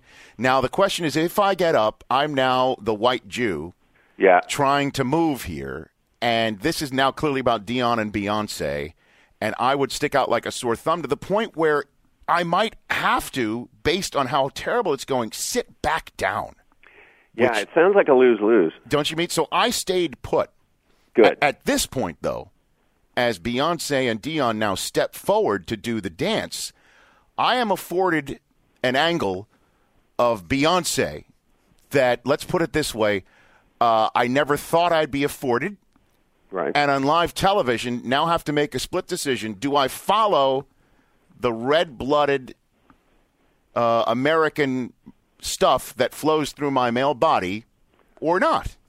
Or risk getting killed by her husband. Or that, or a screen grab that all the sports blogs would love to capture. Yeah. And I decided, these are the live television moments, I decided to just stay focused and move and keep my eyes front, sort of like protecting the queen, the beefeater, like a. Right. And these are the things that I don't think back in '96 when I started I would have been able to do on live TV. Well, then that's good. Which reminds me, another live event after the show. Ed Reed. Yes. Now, when if Michael Irvin is the voice of calm, you're swimming pretty far away from the shore. Yes, there's an undertow. And that was awesome. That was how fun. He did like a Jedi mind thing on Ed Reed and basically went, dude, come back to where we are. All going to be good. Like that. I'm like, where is this going to go? And then Michael Irvin gets like super calm and just pulled him right back in. It was that was awesome. Look who we have here, right on our set, fresh off a win on the field. He watched football growing up here in this town of New Orleans, a Super Bowl champion. Ed Reed, how are you, Ed? Rich. Oh man, for Baltimore. Oh, man, I can't explain it. To be up here with Marshall, champion. Dion, champion. Mike, champion. And for me to be here right now, not individually, but represent the Ravens and to give God the glory, man, because we've been through a lot. And, I sat in my room. I ain't cut the TV on all this week just looking at that river, thinking about my brother. Oh. Hey, man, Art. Tori's brother, Chuck, Lil Ty, man. Everything we went through to get this, man. This like the exclamation mark on my career. And I love football, man. I'm going to keep playing this, man. But this is not about us, man. It's bigger than the game. None of us would be here right now if it wasn't for him, man. Saving us to do what he did, it's not about me, man. Because I'm going to do my little part. I'm not perfect. I do my little part to help these kids, to give them the information to be better men, better young men, just like you helped me. And we're not perfect, so we need to stop judging each other, man, help each other, encourage each other, man. I know it's tough times, man, but we all go through it. We need to help each other, man. Ed, you talked about finishing, Ed, and and you're talking about helping the young kids, which you do. But I was there when you first got in the league, and Ray grabbed you and brought you over, showed you how to be a great pro. Yes. What was it like tonight when that clock struck zero? What did you say to Ray Lewis? Hey, for him, man, for him to walk out like this, I told him, Ray Lewis is football, the way football is supposed to be played on and off the field. He's been through a lot, man. A lot of us can't even imagine walking in his shoes, man. And I told him he's football. I told him he's getting everything I have tonight. So no injury. All of us wanted to give it for him, man. To send him out like this, he deserved it, man. He deserved every bit of this. And to play a great football game against a great team. And goal line, that's defense. That's all defense. Hats off to Joe and our offense and our special teams in San Fran, man. But to end it like that for Ray, man, it can't end no better way. That was fun. Ed, we got Ed 5 minutes after he came off the podium, and he's in his hometown, his home building. No. He was clearly like very off the charts. The emotion of that, and his interview with you, I thought, was really good. I thought him talking about. I thought this whole thing of him saying like, I quit every off season was really great. Him talking about just the toll physically that the game takes on you, right? And that having to every year kind of sort of re-engage again and say yes again, and how fleeting these careers are. Yep. And how few people make it to where he's made it. I thought he was really. I thought he was really sort of perceptive about that. Well, agreed. So is that all your notes? Is that all you got? Those are my notes. That's impressive. So let me turn to side effects then. Let me promote. Oh, yeah, film, right. Which is coming out this Friday in a theater near you. The penultimate new film from you. Is that what we call this here? That is the term. Yes. Okay. The second to last film for those who I don't want them to run for the final. dictionary. The final film made exclusively for theatrical release. Okay. Because your final the film, Liberace, is HBO. Behind the Candelabra, that'll be on HBO, right? Yep. So this is the last time somebody's going to go to a movie theater and see a new Steven Soderbergh film, is what you're saying. Correct. Now, but you're not going to farve it here and sit there and sit on your tractor for a few years and think about. Oh, look, there's another one. There's a long tradition of people going back on their promises. The Eagles did it a lot. The Who are still doing it. That's true. The Beatles never did it. Correct. So we'll see which category I end up in. Well, you'll find yourself in. Okay, and in this film, in Side Effects, we've got Jude Law, who was in Contagion. Yeah. And Channing Tatum, who seems to be part of your, I guess, the Steven Soderbergh acting troupe for this point of now, for lack of a better phrase. Yeah, 3 in a row. 3 in a row. Magic Mike himself. Catherine Zeta-Jones, and football royalty, Rooney Mara. Yeah, is in this film. She's a dual dynasty heiress. She is, with the Steelers and the Giants. Although I think she probably err on the side of Giants, right? I mean, her dad's part of the. Yeah, I would think so. There. I haven't. Whenever I ask her about it, she just changes the subject. So you're not talking fantasy football with Rooney? Is that what you're saying? That doesn't go down? No, she just won't. She won't go there at all. No. So it's. Really... Did you really try bringing it up with her at some point? A little football? Actually, when she first got involved with the project a year ago, she was she texted me from the Super Bowl.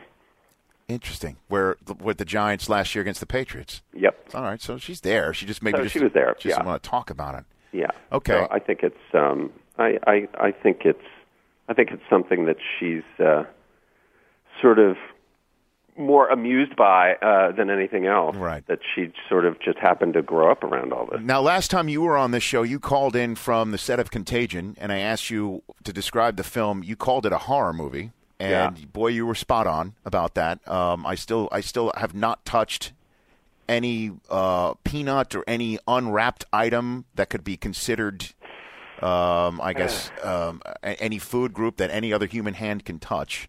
Right. What would you term side effects?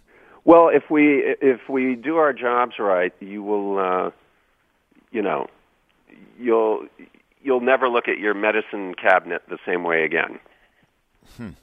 Okay. It's everybody we know knows somebody who's on something. Right. And this Rooney plays a young lady who gets onto a sort of cocktail of antidepressants that creates some unusual behavior.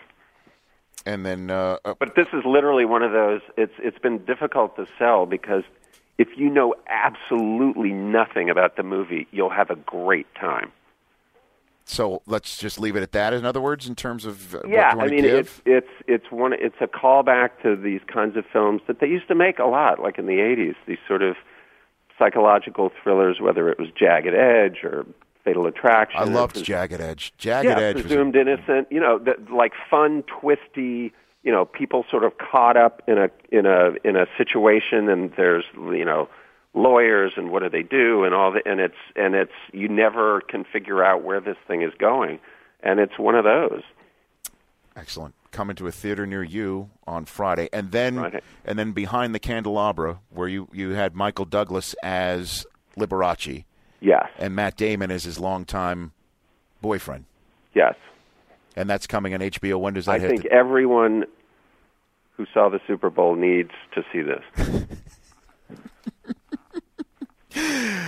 Oh, man. I know exactly what you're going with that one. But it's sort of a 70s Magic Mike, in other words? Is that what you're going with? Late 70s, early 80s. A lot of eye candy. That's all I can say. Okay. A lot of eye candy. Okay. It's lot to look at.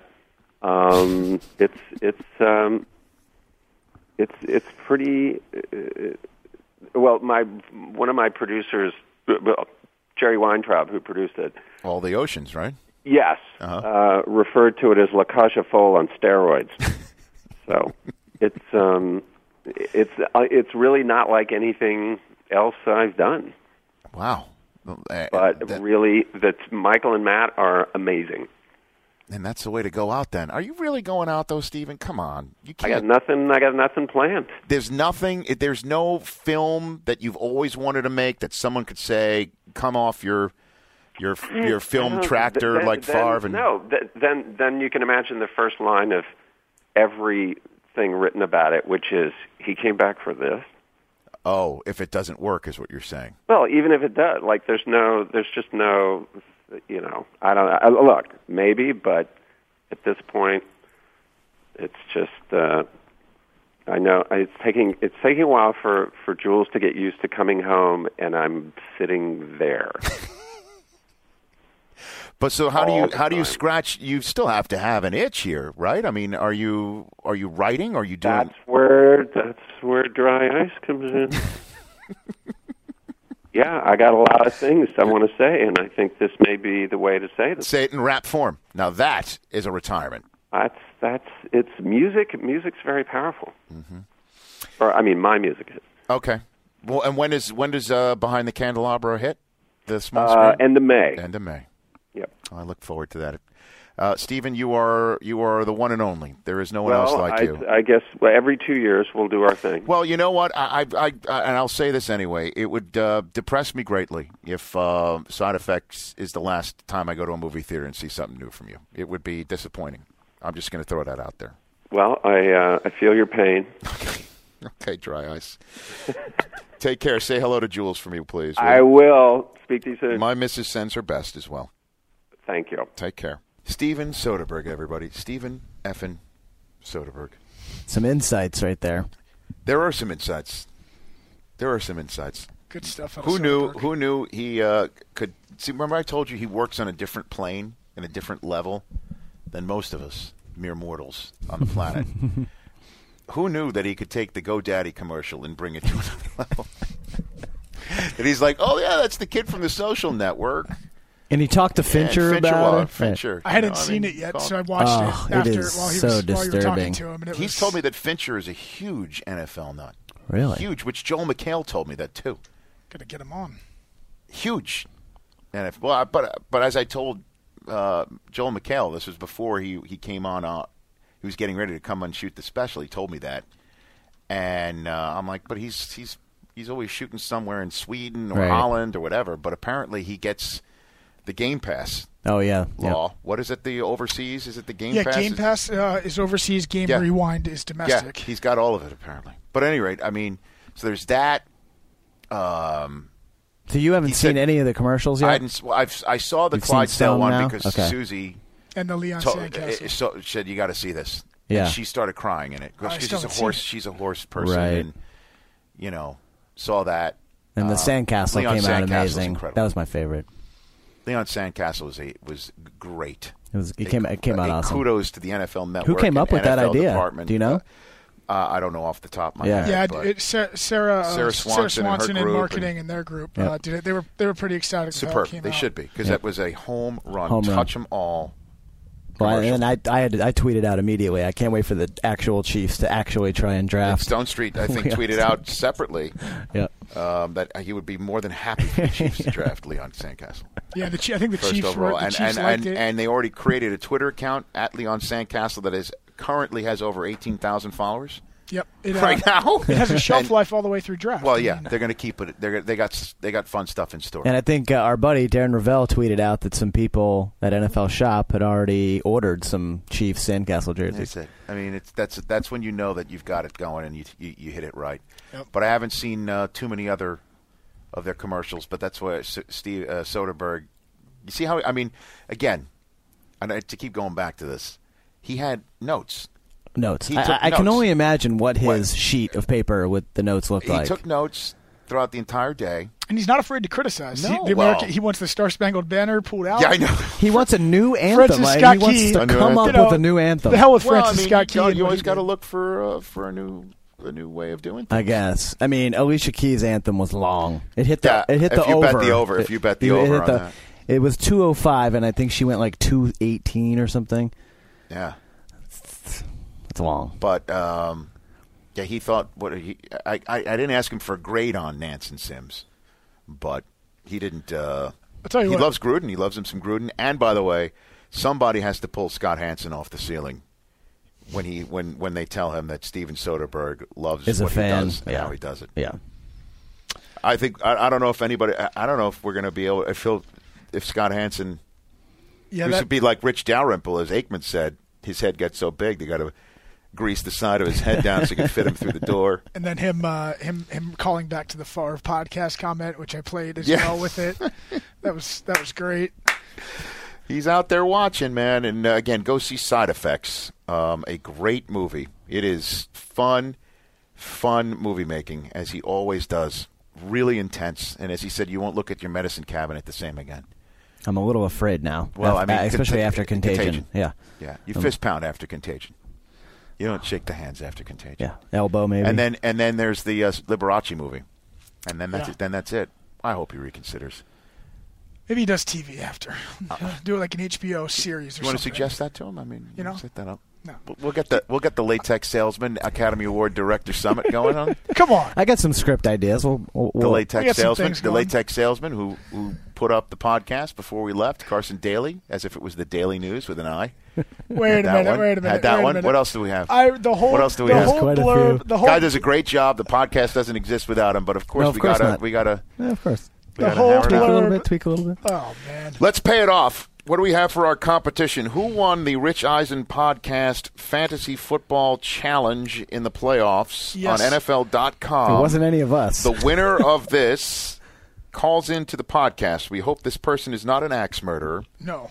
We will do some vetting. And, we will vet. This person must be suitable for broadcast. But who took down the ball of wax, and what was this person's lineup for the Super Bowl? Can we tell that? Absolutely. We'll start off with how the three of us it's the guy who was winning heading into the weekend. I think it's the same guy. Rich Eisen finished in 4,000th, 79th place. Didn't help that I forgot to set my lineup before the Super Bowl. But, that's what happens when you do 120 live hours of television, people. My bad. It's not an excuse, but I will use it as one. Okay. I finished about 2,500 above you at 1,614. And Brockman took it down. Brockman took it down at 233. 233. Thank you. Brockman came in. What about Josh Charles? We're very interested in how he finished up. I'm going to scramble and find his. I was looking. He's not in the top 70 because I just looked. Although Law Dead finished 61. Whoever had Law Dead finished 61st. Excellent. Shout out to him. But the winner is, and excuse me for pronouncing this because your name is complicated, but Jot Pebas picks. That's Jotpeh. So the person who was leading after the wild card round and after the divisional round, the same person who led after divisional and championship weekend, did not take this down. No, he was winning after those. I know, but this is the who won it? Yeah, who took it down? Jot Pebas. No, there was a different name. Really? Or Potbelly, I think. Oh yeah, maybe. But this guy, the guy who won our contest, was 3rd overall. Wow. Yeah, so he was really close. Yeah. So what was? So who is this again? What is his name again? Jotpeh apostrophe S picks. So oh boy. 3rd overall. How are we going to find this person if we can't even pronounce their gerrymandered name? I can get to the NFL. Attaboy. We'll figure out his email. And that person should accordingly. Hit the Eisen podcast or one of us to say, hey, I won, and then we'll vet it. Exactly, and we will vet from there. But his final lineup, he had or her, excuse me, yes. A 4-time bonus on the following. He had Colin Kaepernick all the way, Ray Rice all the way, Frank Gore all the way, Crabtree, Justin Tucker, and the Ravens D. All with 4 times. All the way through. Wow. Starting week 1. Oh, man. He lost Julio Jones and Tony Gonzalez in round 3, and he replaced them with Randy Moss and Vernon Davis. So, pretty impressive. If this person had only gone with Dennis Pitta And Bolden. He would have won the whole thing. That'd have been a shooting match situation. Jacoby Jones, too. Oh, Jacoby Jones, right. Who I think should have won I was going to say, I thought he should have been MVP, too. No, when he run one back, 108 yards. And the touchdown catch was all his. From there, that was all him. Hey, man, you go with the quarterback. Look, Flacco had a great game. That's it. I mean, Flacco had 3 touchdowns in the first half. Yep. And 280 yards. But let's I'm going to give a few shout-outs here, too, to the people that finished pretty high up as well and whose names are hopefully pronounceable. Well, not really. not many people's names are pronounceable. But Hyankathis finished in second. We have additional prizes we'll give out, vetted out based on whether you're an international listener or domestic. If you're domestic, we can give you Game Rewind. You can go back, watch any of the games from the season, also stream some live NFL Network coverage. If you're an international listener, we can get you Game Pass, but that can't be given out domestically. So just hit us up on Twitter, at Chris Law, at Chris Brockman, or at The Eisen Podcast, and we'll vet some things out. Who won it all? The guy who won it all, or lady, or come lady. on, man, stop being so. And they get Super Bowl sexist. tickets, right? They get They're going to New York. They're going to New Jersey next year. Yeah, they're going to New Jersey. Jan Kibar's picks. Okay, then what? I was just curious the difference between that and sure, our winner. They actually had 4 times the bonus on everybody. Oh, that's it. And they had Anquan Bolden and Dennis Pitta. So this was basically this was the person's original. They put this in. Yes. If you put this in back on January 3rd, if you put this into your computer, that was the winner. Yeah, that's the way it is. You just gotta get it right the first time. Right. You got to get the teams who are going to play in the Super Bowl. And so basically, somebody give me the. Yeah, the only difference that between this person's picks was Joe Flacco from the start, not Kaepernick. So instead of Kaepernick. Yeah. So Josh Charles was 1/8 of the way there. How many choices are there? 9 or 10? How many is it you got to choose? 8. There's 8. There's 8? You choose 8, yeah. So I got him 1/8 of the way there, man. Who else? I think Joe Charles had the exact same as the other guy, other than those two, with Dennis Pitta. No, but the other guy then. But the other guy had to replace 2 Falcons. Yeah, he had Dennis Pitta and Anquan Bolden. And Anquan Bolden from the start. Yeah. Yep. So great playoffs. And everyone else was the same for the 49er choices? Yep, same 49er. He had the Ravens defense and Justin Tucker as his kicker. That's it, man. So if you sat down at the computer, said Harbaugh, got to be a Raven fan to choose Flacco. Of course, this person must be a Raven fan. It had to be. There's no other way. There's no other reason to choose Flacco. It's kind of like those March unless Madness your last pools. name is Flacco.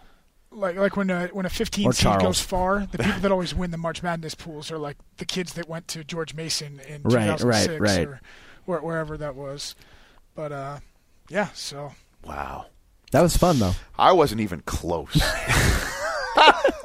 I mean, to say fourth, what were you, dude, I didn't even cross the date line. Forget about area code or zip code. I wasn't even in the right Greenwich Mean Time. I wasn't even I might not even be on the planet. That's how far off I was. But you got to be smart. You just got to sit down before. I'll know this for next year. I'm making a mental note. You just got to go.